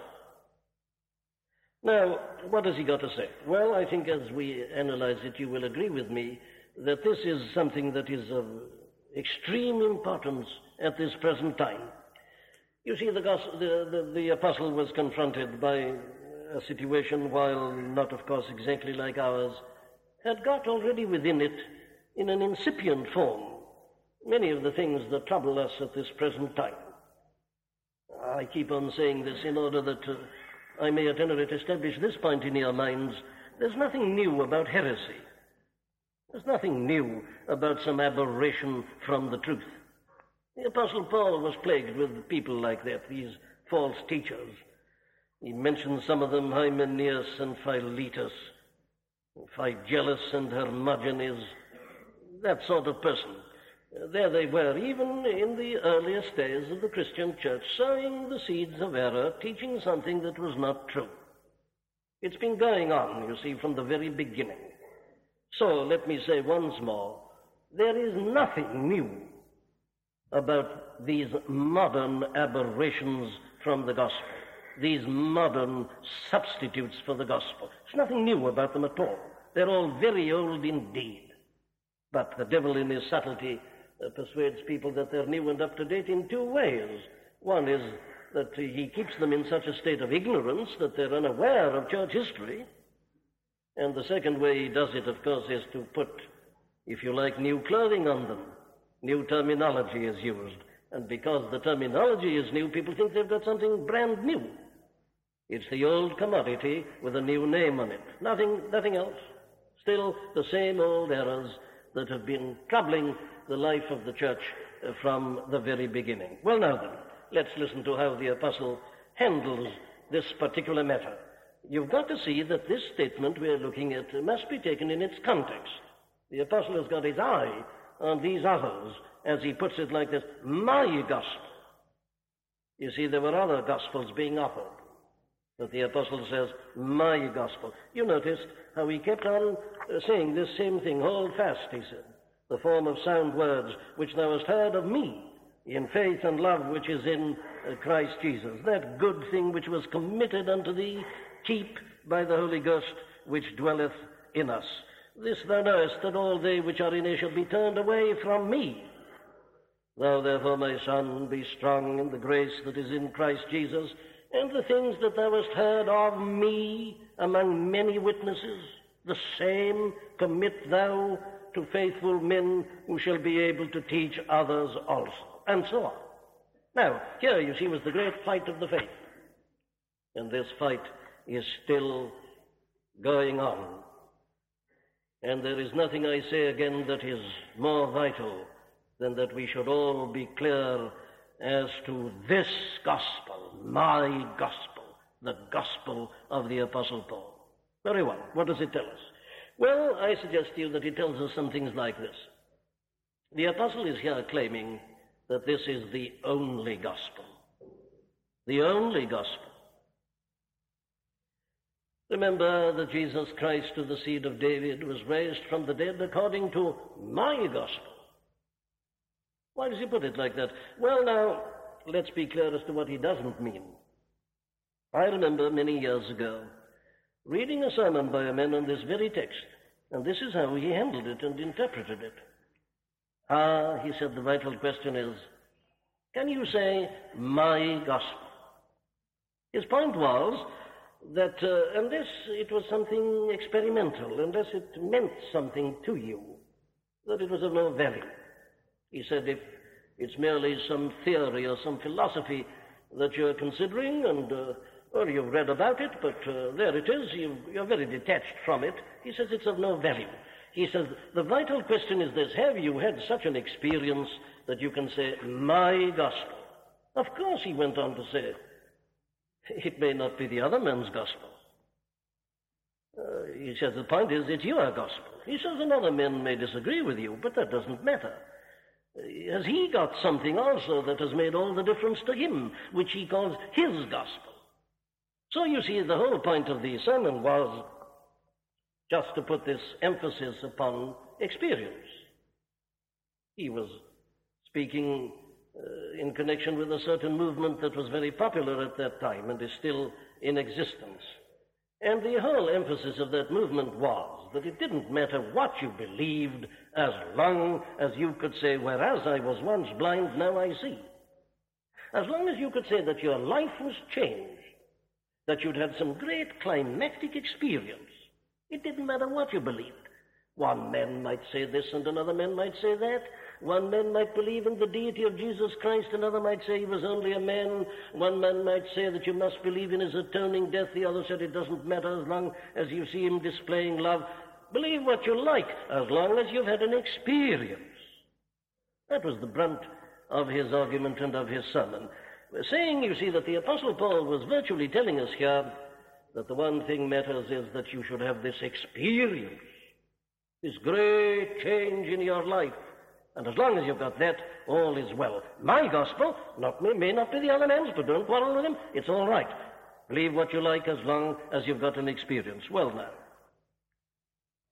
what is truly amazing is that anybody could ever say a thing like that in the light of this context. Because, you see, the apostle's whole argument is to say the exact opposite.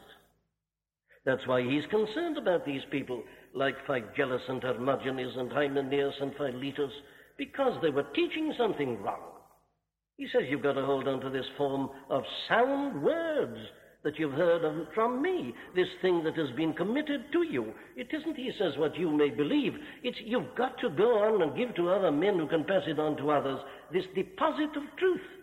It's the whole argument of the apostle.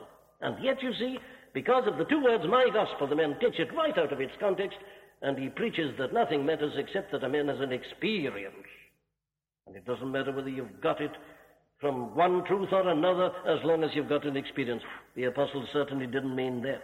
And the very verse we're considering, as I'm going to show you in and of itself, is proof positive that he meant nothing of the sort. And then another misunderstanding of it is this. It's very different from the first one. Indeed, it's the exact opposite of it. It's the case of those who say, yes, that's typical, of course, of your Apostle Paul. That's just the sort of thing he would say in his conceit and arrogance and intolerance. They say this has been the trouble, that this Pharisee came along this clever man, this Saul of Tarsus, and foisted his own opinions upon the gospel and twisted it out of recognition, turned the simple gospel of Christ into a complicated theological, rabbinical system, and now he's so intolerant and arrogant, he says, if you don't believe everything I say, you're wrong. He alone is right and everybody else is wrong. You're familiar with that, I'm sure. You've often heard that. And so when the apostle tells this young disciple of his, Timothy, remember that Jesus Christ of the seed of David was raised from the dead according to my gospel, he's just giving a display of this utter intolerance. Well, I needn't weary you. The answer to all that is found so abundantly in the New Testament itself. The apostle goes out of his way to tell us in the 15th chapter of the first epistle to the Corinthians that the gospel which he preached was the gospel that was preached by all the other apostles. He says exactly the same thing in the epistle to the Galatians in the 2nd chapter. He went up to Jerusalem specially to settle this matter and to get it clear. There are repeated statements about this everywhere. The gospel of the Apostle Paul was the same gospel as was preached by all the other apostles. Very well. He's not saying either of those two things. What is he saying? Well, I say what he's saying is that this is the only gospel. And that is why he is urging upon Timothy to be quite clear and sure of it and to hold on to it at all costs. Now, the apostle, as I'm reminding you, repeats this so often. Take, for instance, a still more striking statement of this at the beginning of the epistle to the Galatians. He turns to these Galatians who had become Christians under his own ministry, but then these other false teachers had come along, and he says, I marvel that you are so soon removed from him that called you into the grace of Christ unto another gospel, which is not another, but there be some that trouble you and would pervert the gospel of Christ. But though we or an angel from heaven preach any other gospel unto you than that which we have preached unto you, let him be accursed. As we said before, so say I now again. If any man preach any other gospel unto you than that you have received, let him be accursed. This is the only gospel. There is no other. Now, in putting it like that, the apostle, of course, is just repeating what was so constantly on the lips of our blessed Lord and Savior himself. He claimed that he was the Savior of the world. He claims an utter, absolute uniqueness. That was the thing that infuriated the Pharisees and scribes and led them in the end to encompass his death. He didn't say that he was better, he just said that he was different. He contrasted himself with all others. Ye have heard that it was said by them of old time, I say unto you, I am the light of the world. Now, there's the most exclusive claim that could conceivably be made. He says that there is no light in the world apart from him. He says he's the bread of life, the very bread of life. He says, no man cometh unto the Father but by me. He says, I am the door, I am the good shepherd. These are absolutely exclusive claims. He stands before the world and he says, listen to me, come unto me, follow me. He claims that he and he alone is the Savior, and that his and his alone is the gospel of salvation, the gospel of God. And therefore, you see, the Apostle Paul is not saying anything new, not saying anything fresh. The Apostle Peter had indeed said it all before the Apostle Paul, and even before Saul of Tarsus ever became the Apostle Paul. The Apostle Peter, very early in the history of the early church, uttered this tremendous statement, neither is there salvation in any other, for there is none other name under heaven given amongst men whereby we must be saved. It's the only gospel. And when Paul says, my gospel, he's referring to this only gospel, not because it is his. Why then? Well, because he and all the other apostles are in exactly the same position. They were taught it by the Lord himself. The others had been with our Lord during his earthly ministry. He had instructed them, they'd seen his miracles, they'd heard his words, They had seen him dying. They had seen him after the resurrection. He had expounded the Scriptures to them. They have a message which is given to them. It isn't theirs. They all preach the same message because they've received it from the same source. And it's the same with this man. Here he was, a Pharisee, hating it all, blaspheming it all, doing his utmost to put an end to the early church.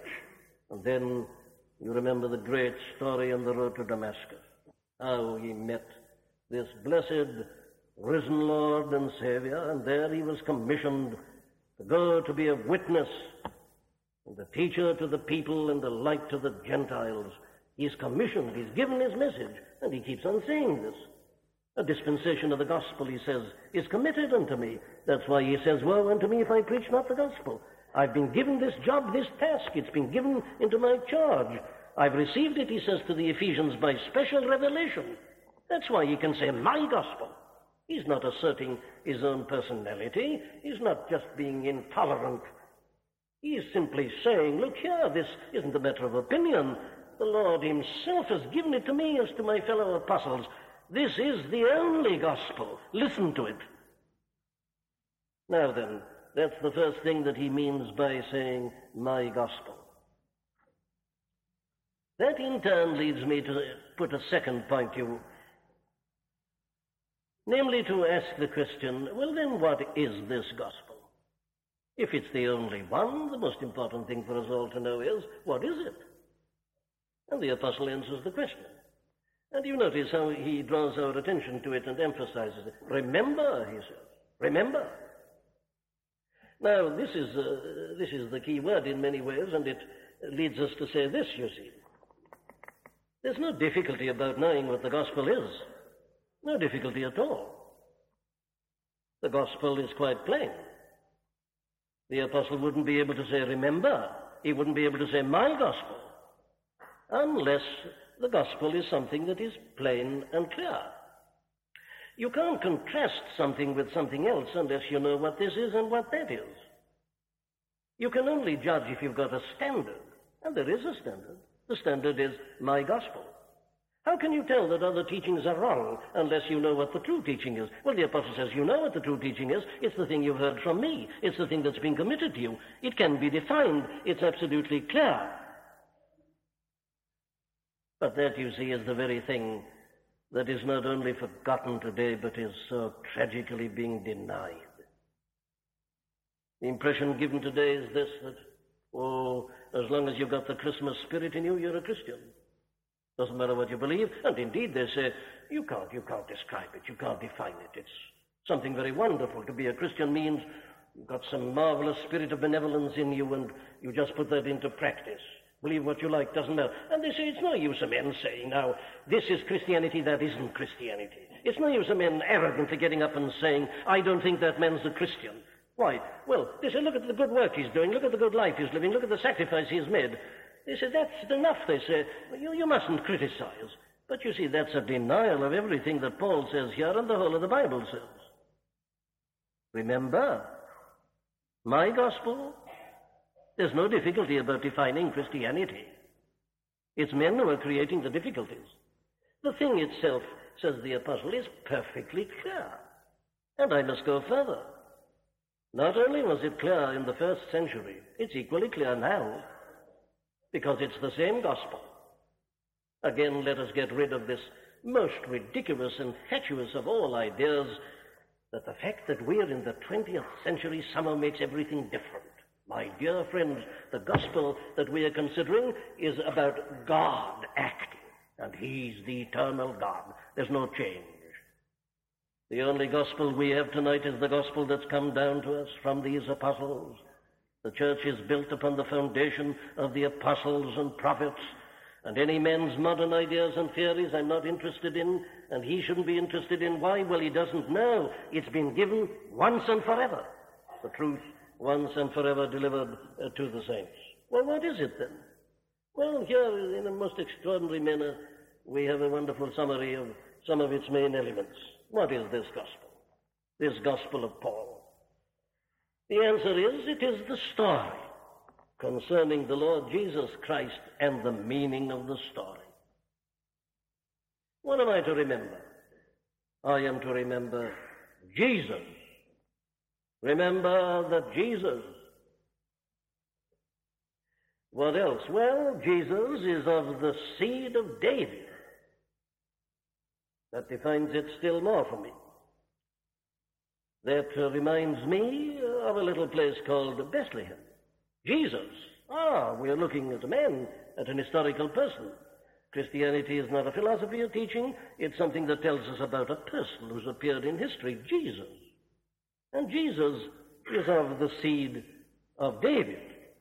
And that, I say, links me at once with some of these great vital historical facts concerning this most amazing person that the world has ever seen. Jesus of the seed of David.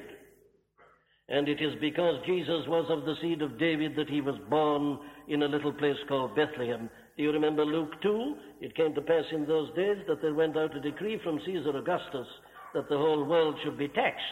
And all went to be taxed, every one into his own city.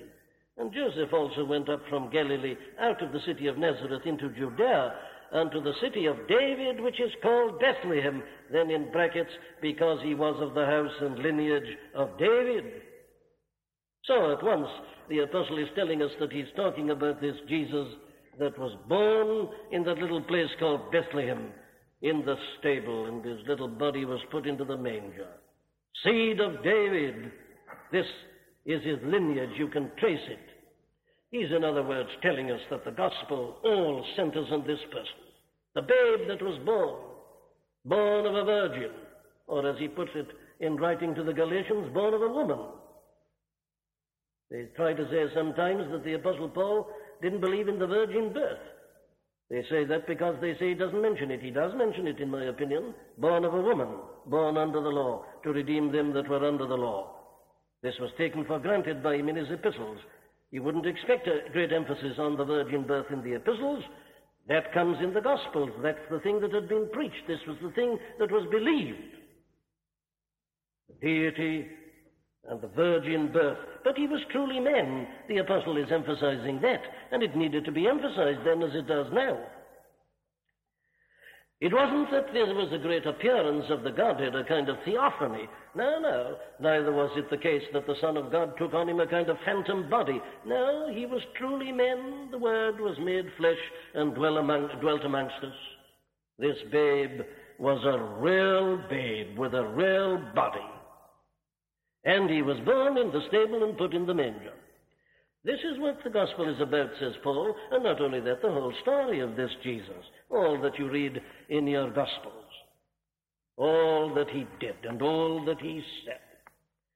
But then you notice he goes on to say, remember that Jesus Christ. Now here's the significant term. The gospel message was and is that this Jesus is the Christ. In other words, he is the Messiah. He is the deliverer. And how does he deliver? Well, he says he was raised from the dead. He tells us thereby that he died. You know, not only can you define the gospel, not only can you say the gospel can be stated in propositions, you can very often put it in one verse, and we've very nearly got it all here, haven't we? He died. Yes, and he's the Christ because he died. He's the Messiah, the deliverer, because he died. This was gospel preaching. First Adam greeted by John the Baptist. There he is, he said. Behold the Lamb of God that taketh away the sin of the world. There he is. Listen to him. This is the one, but he dies. And his body is taken down from the cross on which he died, and it's buried in a grave. But if that were the end of the story, there'd be no gospel. And the apostle wouldn't be able to say, my gospel. No, he rose. Remember that Jesus Christ of the seed of David was raised from the dead, according to my gospel. And it was the risen Lord that he'd seen. It was the risen Lord the others had seen and had received their commission from him. Now, this is the essence of the gospel. You see, the gospel is not just an appeal to people. Now, look here, Christmas time is coming. Can't we all pull together? Can't capital and labor really forget their troubles and their problems? Let's put a little of this Christmas spirit into it all and let the nations of the world come. It's being done every year, and we're sick and tired of it, aren't we? It comes to nothing. It's only when you're not quite sober that you can really believe there's any value in that sort of thing. It's not true. It doesn't work. It's just playing. It's being childish. No, but it isn't the gospel. The gospel, my friends, is to tell you of what's happened, what's taken place. This Jesus, son of seed of David, Bethlehem, died, buried, risen. Now then, there are the great facts concerning him. And it is because of those facts that the pronouncement is this, that in him and in him alone is salvation to be found. Listen to our Lord himself saying it after the resurrection. Then opened he their understanding that they might understand the Scriptures, and said unto them, Thus it is written, and thus it behoved Christ to suffer and to rise from the dead the third day, and that repentance and remission of sins should be preached in his name among all nations, beginning at Jerusalem. And ye are witnesses of these things. And behold, I send the promise of my Father upon you, but tarry ye in the city of Jerusalem until ye be endued with power from on high. This is the gospel. This person, these facts, and this is the meaning of the facts. Repentance and remission of sins should be preached in his name among all nations, beginning at Jerusalem. And, of course, this is the precise thing that these apostles proceeded to do. There are many examples of this. Peter preached this very thing, you remember, on the day of Pentecost after Jerusalem. And the apostle Paul, in his great sermon at Antioch in Pisidia, as it's recorded in the 13th chapter of the book of the Acts of the Apostles, does exactly the same thing. He gives the facts concerning this Jesus, and he takes them through the facts and ends with, But he whom God raised from the dead saw no corruption. He'd already said, But God raised him from the dead, and he was seen many days, and so on. Then he goes on to say, Be it known unto you, therefore. Here's the application. He gives them the facts. He preached the facts concerning Jesus. Jesus Christ of the seed of David, born in Bethlehem, dead, buried, risen. Here's the application. Be it known unto you, therefore, men and brethren, that through this man is preached unto you the forgiveness of sins. And by him all that believe are justified from all things from which ye could not be justified by the law of Moses. Beware therefore lest that come upon you which is spoken of in the prophets. Behold, ye despisers, and wander and perish. For I work a work in your days, a work which ye shall in no wise believe, though men declare it unto you. There it is. This is precisely what the preaching of the gospel means. There is our gospel. There is my gospel, says Paul. And there, by the grace of God, I can say, this is my gospel. It's the only gospel. There is none other. It is concerning this person and the meaning of all that he came into this world to do. Very well. That's the proposition. But now let me ask my third and last question. Why is this the only gospel? Somebody is probably anxious to ask that question. You stand there, says this person, and say this is the only gospel. Why do you say it's the only gospel? What right have you to say that? What about these other insights? What about these other world religions? Can't we be helped by Hinduism and Mohammedanism and Confucianism? Don't we need a great congress of the world faiths? Don't we need all these religions with their insights? Are you not being arrogant and intolerant again? Why do you say this is the only gospel? Why do you insist upon people believing these things? Why do you say that there is no salvation in any other? Now let me answer that question. My first answer is this. And how appropriate it is on this Sunday night before we celebrate the birth of the Son of God as Jesus of Nazareth. My first answer is this. If there could have been any other gospel, well then the things I've been reminding you of would never have happened at all. If there had been any other way whereby mankind could be saved, do you imagine that the eternal Son of God would ever have come down from heaven to earth? Would the eternal Father ever have allowed him to come and to endure the contradiction of sinners against himself? The thing is impossible. It's inconceivable. I ask, if there were any other way whereby mankind could be redeemed, These marvelous, amazing, astounding things would never have happened, but they have happened. The Word was made flesh. The Son of God did take unto him human nature and was born as a babe, and he was despised and rejected of men. But come to the very height of it all. Look at the cross on Calvary's hill. Look at him before he gets there, staggering up Golgotha, with that cross too heavy upon him. They have to call in another to carry it for him, Simon of Cyrene. Look at them hammering in the nails. Look at the agony and the sweat. Look at the crown of thorns. Listen to him crying out, I thirst. Look at the agony of soul. Look at him crying out in the cry of dereliction, my God, why hast thou forsaken me? And I simply ask you this question. If there were any other way whereby mankind could be saved, would God in his eternal love ever have allowed this to happen to his only begotten, dearly beloved Son? The thing is monstrous. This most amazing thing that has ever happened in connection with him, this thing, I say, if there had been a conceivable alternative, would never have happened. He came and was born of a virgin, and endured and suffered, so much even to the death and the agony of the cross, and rose again because there was no other way. But come, let me work that out with you. Here is the only one in whom the promises of God are fulfilled. He is the only one who has fulfilled the promises. Have you ever thought of it like that? You see, the gospel, in a sense, doesn't start in the first verse of Matthew. The gospel starts away back in the Old Testament. God had been promising this. He'd been telling the people he was going to send a deliverer. The gospel goes back. Paul speaks in writing to the Galatians of the gospel preached in Abraham.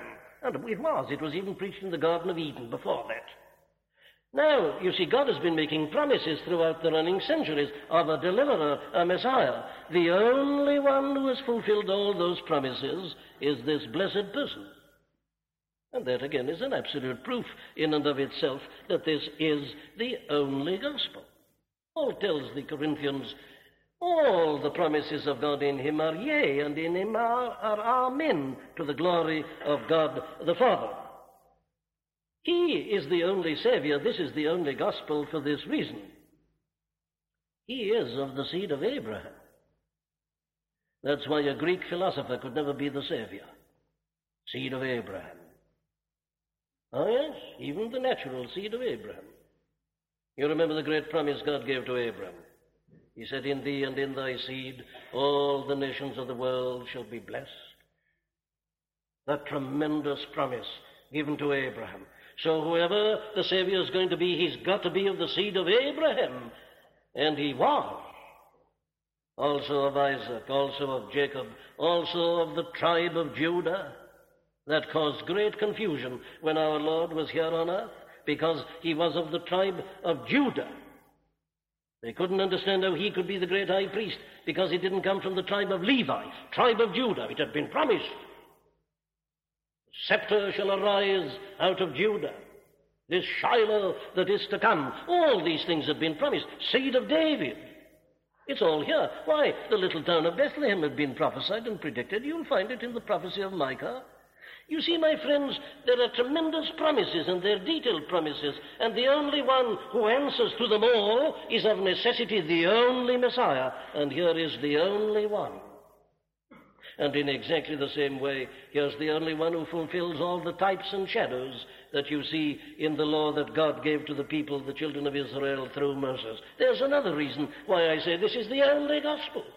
There is no one else, there is nothing else that fulfills the prophecies apart from him. Let me hurry on. And this is a most vital one. Here is the only one that can really teach us about God. And that's our fundamental and ultimate need. No man hath seen God at any time.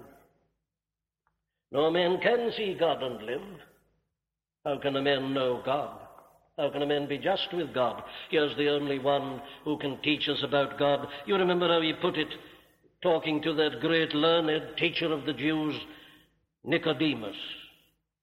Jesus answered and said unto him, Art thou a master of Israel, and knowest not these things? Verily, verily, I say unto thee, listen, we speak that we do know. I'm not speculating, said Christ to Nicodemus. I'm not a theorist. I'm not putting up an idea. I'm speaking that which I know and testify that which we have seen. If I have told you earthly things and ye believe not, how shall ye believe if I tell you of heavenly things? Listen. And no man hath ascended up to heaven, but he that came down from heaven, even the Son of Man which is in heaven. I alone have this knowledge, says Christ to Nicodemus, because I have come from heaven. You haven't. Nobody else has. Mankind knows nothing about heaven. They've been trying to get there, but they can't. They're pitting their little minds against the eternal. They don't. They're ignorant of God. The world by wisdom knew not God.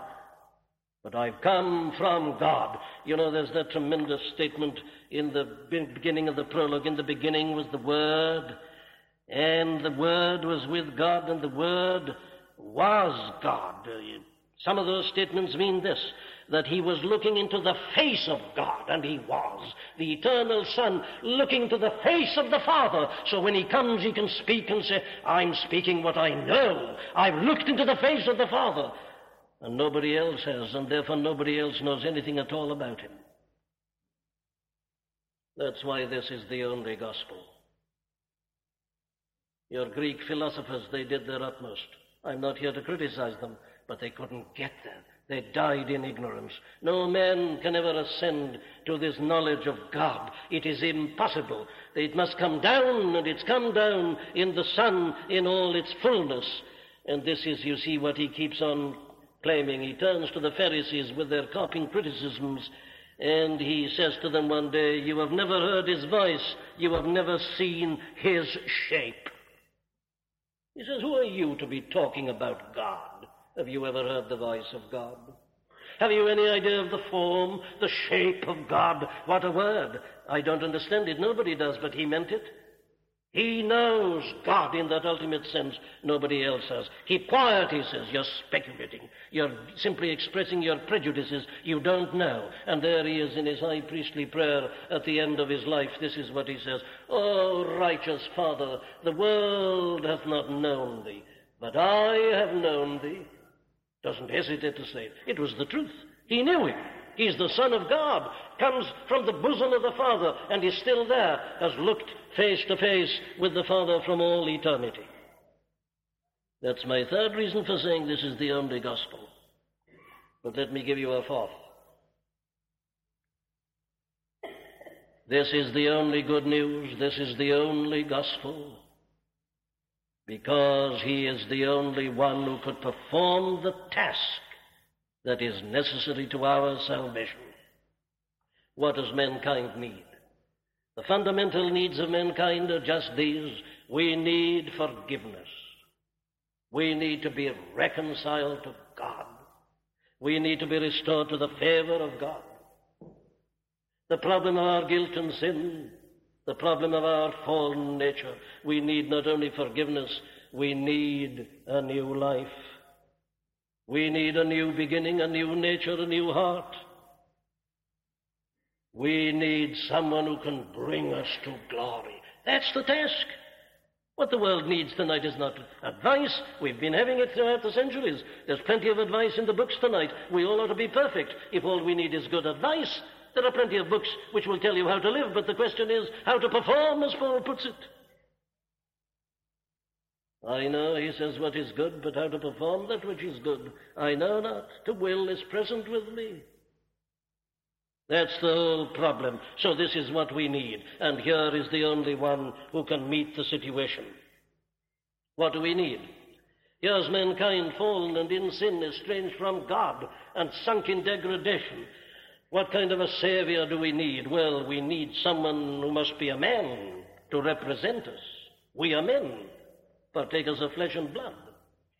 And we need someone who can stand as our representative. So, whoever the Savior is to be, he must be a man. And the answer is, he is. Remember that Jesus, Christ of the seed of David, truly a man, the Word was made flesh. You see, every part of this gospel is an absolute essential. He's man, as we are. Truly man. The incarnation is a fact. Then he must be able to keep the law for us perfectly. You see, no one can help us and deliver us unless he can keep the law himself. And all who had lived before him had not been able to keep the law. There is none righteous, no, not one. By the law is the knowledge of sin, therefore by the deeds of the law shall no flesh be justified in his sight. The whole world lieth guilty before God, because all have come short of the glory of God. It's the law that condemns us, and anyone who is to save us must obviously therefore be able to keep the law himself perfectly and absolutely. The Savior, as the apostle puts it, has been sent to redeem them that are under the law. So it must be a man, and he must be one who can keep the law himself absolutely perfectly. If he fails at one point, he's finished. He can't save us, can't save himself. Is there any other who's ever kept the law perfectly?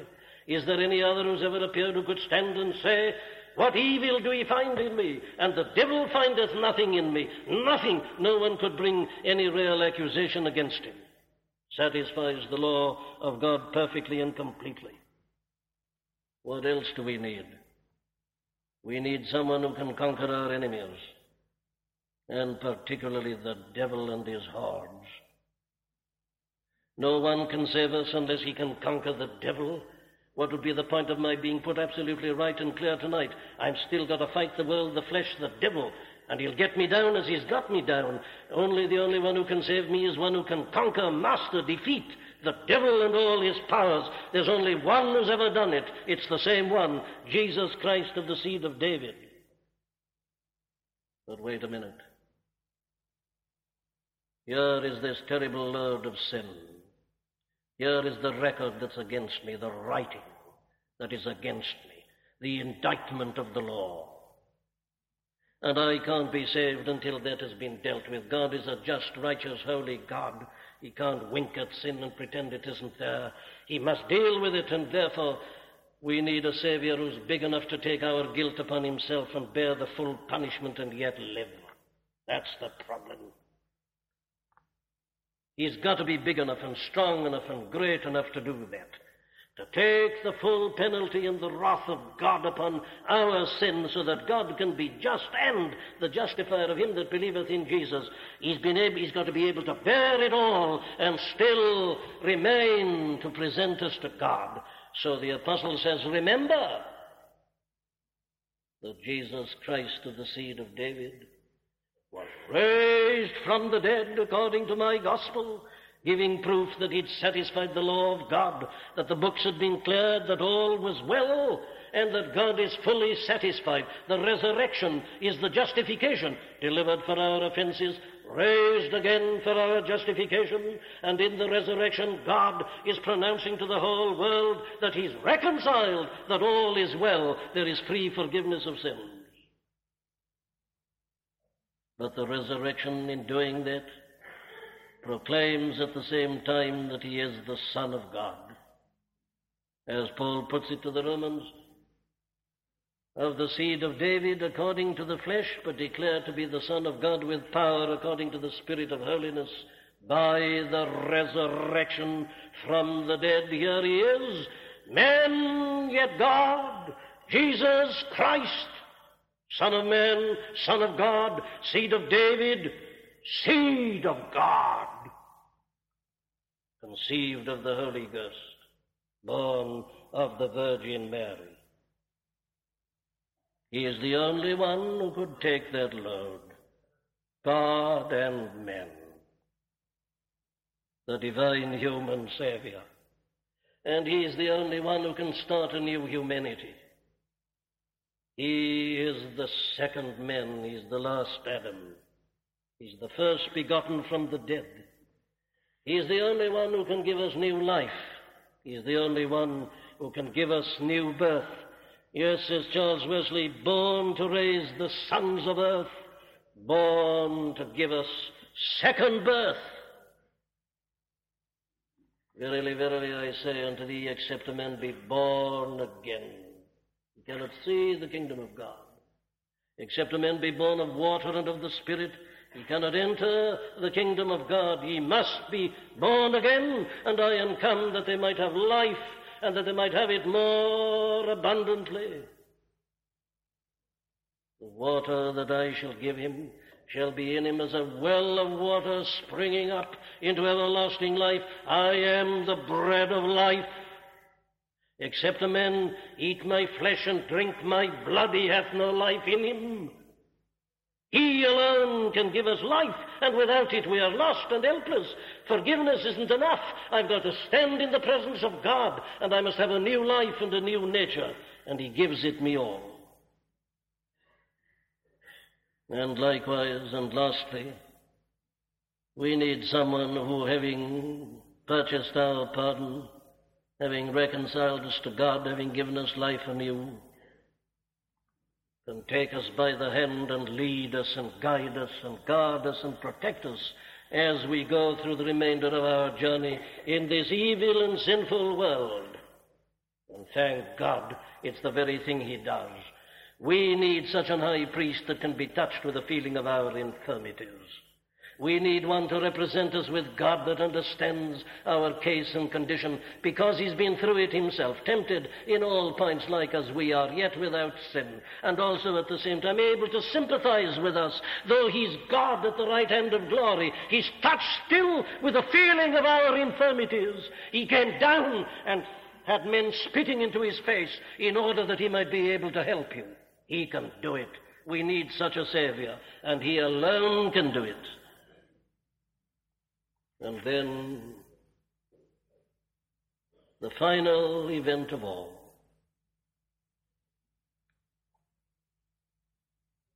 To stand before God. Have you ever thought what it means? I had to try to help a lady the other day that came to see me from the country, one of whose main troubles was this. She's a good Christian woman, she said, but you know, there are times when I'm terrified when I think of the second coming. Terrified. I said, I'm glad to hear it. I'm far too familiar with people who can take it in their stride and just say it glibly. It is a terrifying thing, I said. So far you're right, it's very good.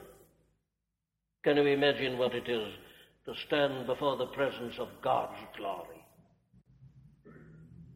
We need someone who can present us to him.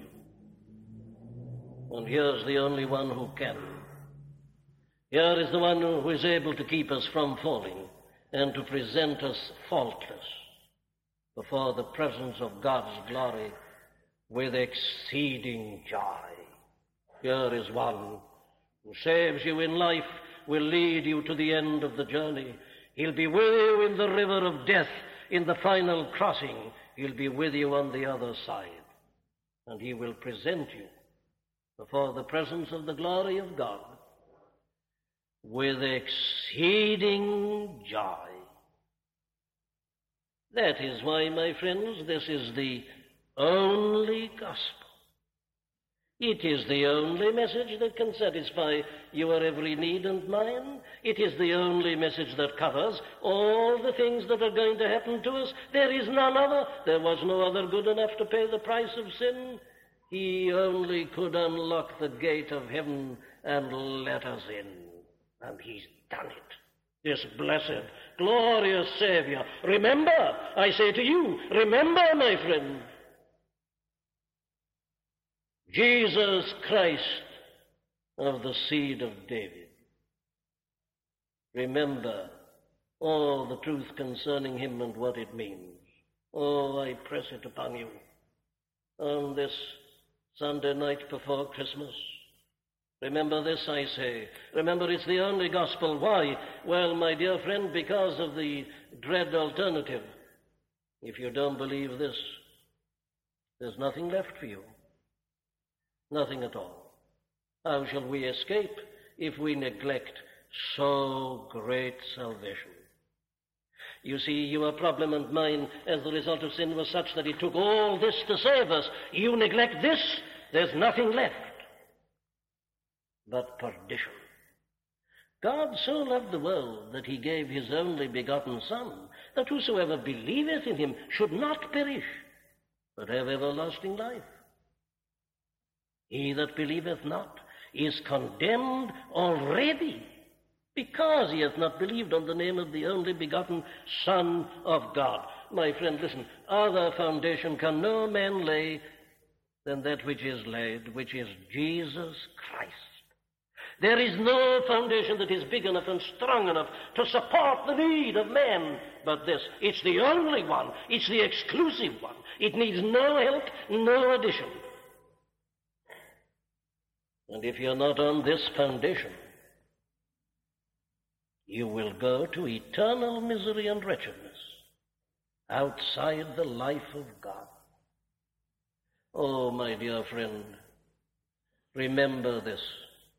Remember that Jesus Christ, of the seed of David, was raised from the dead according to my gospel. Remember that if you believe this, your sins are forgiven.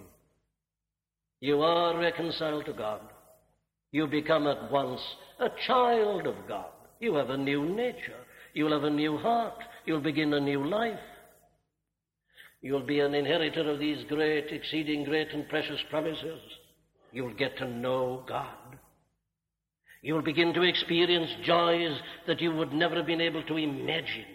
You'll find something happening within you, a process taking place within you, something you don't understand, a power within you leading you on, and a hunger and a thirst after God and righteousness, and it'll go on and on.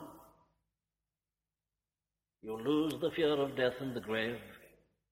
You'll know what it is at times, as I was saying in this pulpit last Wednesday night about the great George Whitefield, what it is even in your youth to desire to go to be with Christ, which is far better. And you'll be able to look forward to a glory that is beyond description in its magnificence and its splendor. My dear friend, remember that Jesus Christ of the seed of David was raised from the dead according to the only gospel. Believe it and be saved, be safe.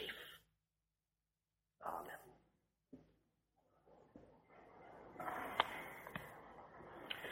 Now shall we join a hymn of praise unto him. Hymn number 176, the second part. We are going to sing the second part, beginning at verse 7 of hymn number 176. Join all the glorious names of wisdom, love, and power that mortals ever knew, that angels ever bore. All are too mean to speak his worth, too mean to set my Savior forth. The man who can sing that honestly is a man who can be certain of his salvation. He can begin to look forward to the glory everlasting. God give us grace, all of us, to sing it from the heart. 176.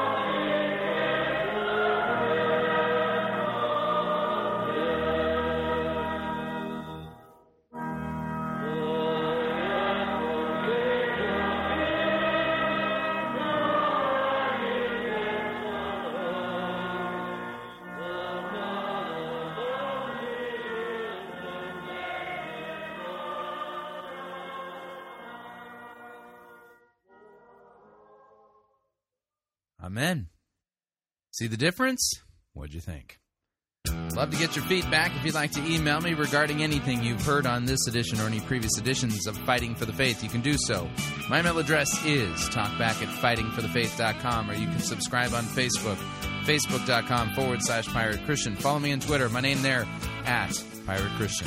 Till next week, may God richly bless you in the grace and mercy won by Jesus Christ, vicarious death on the cross, for all of your sins. Amen.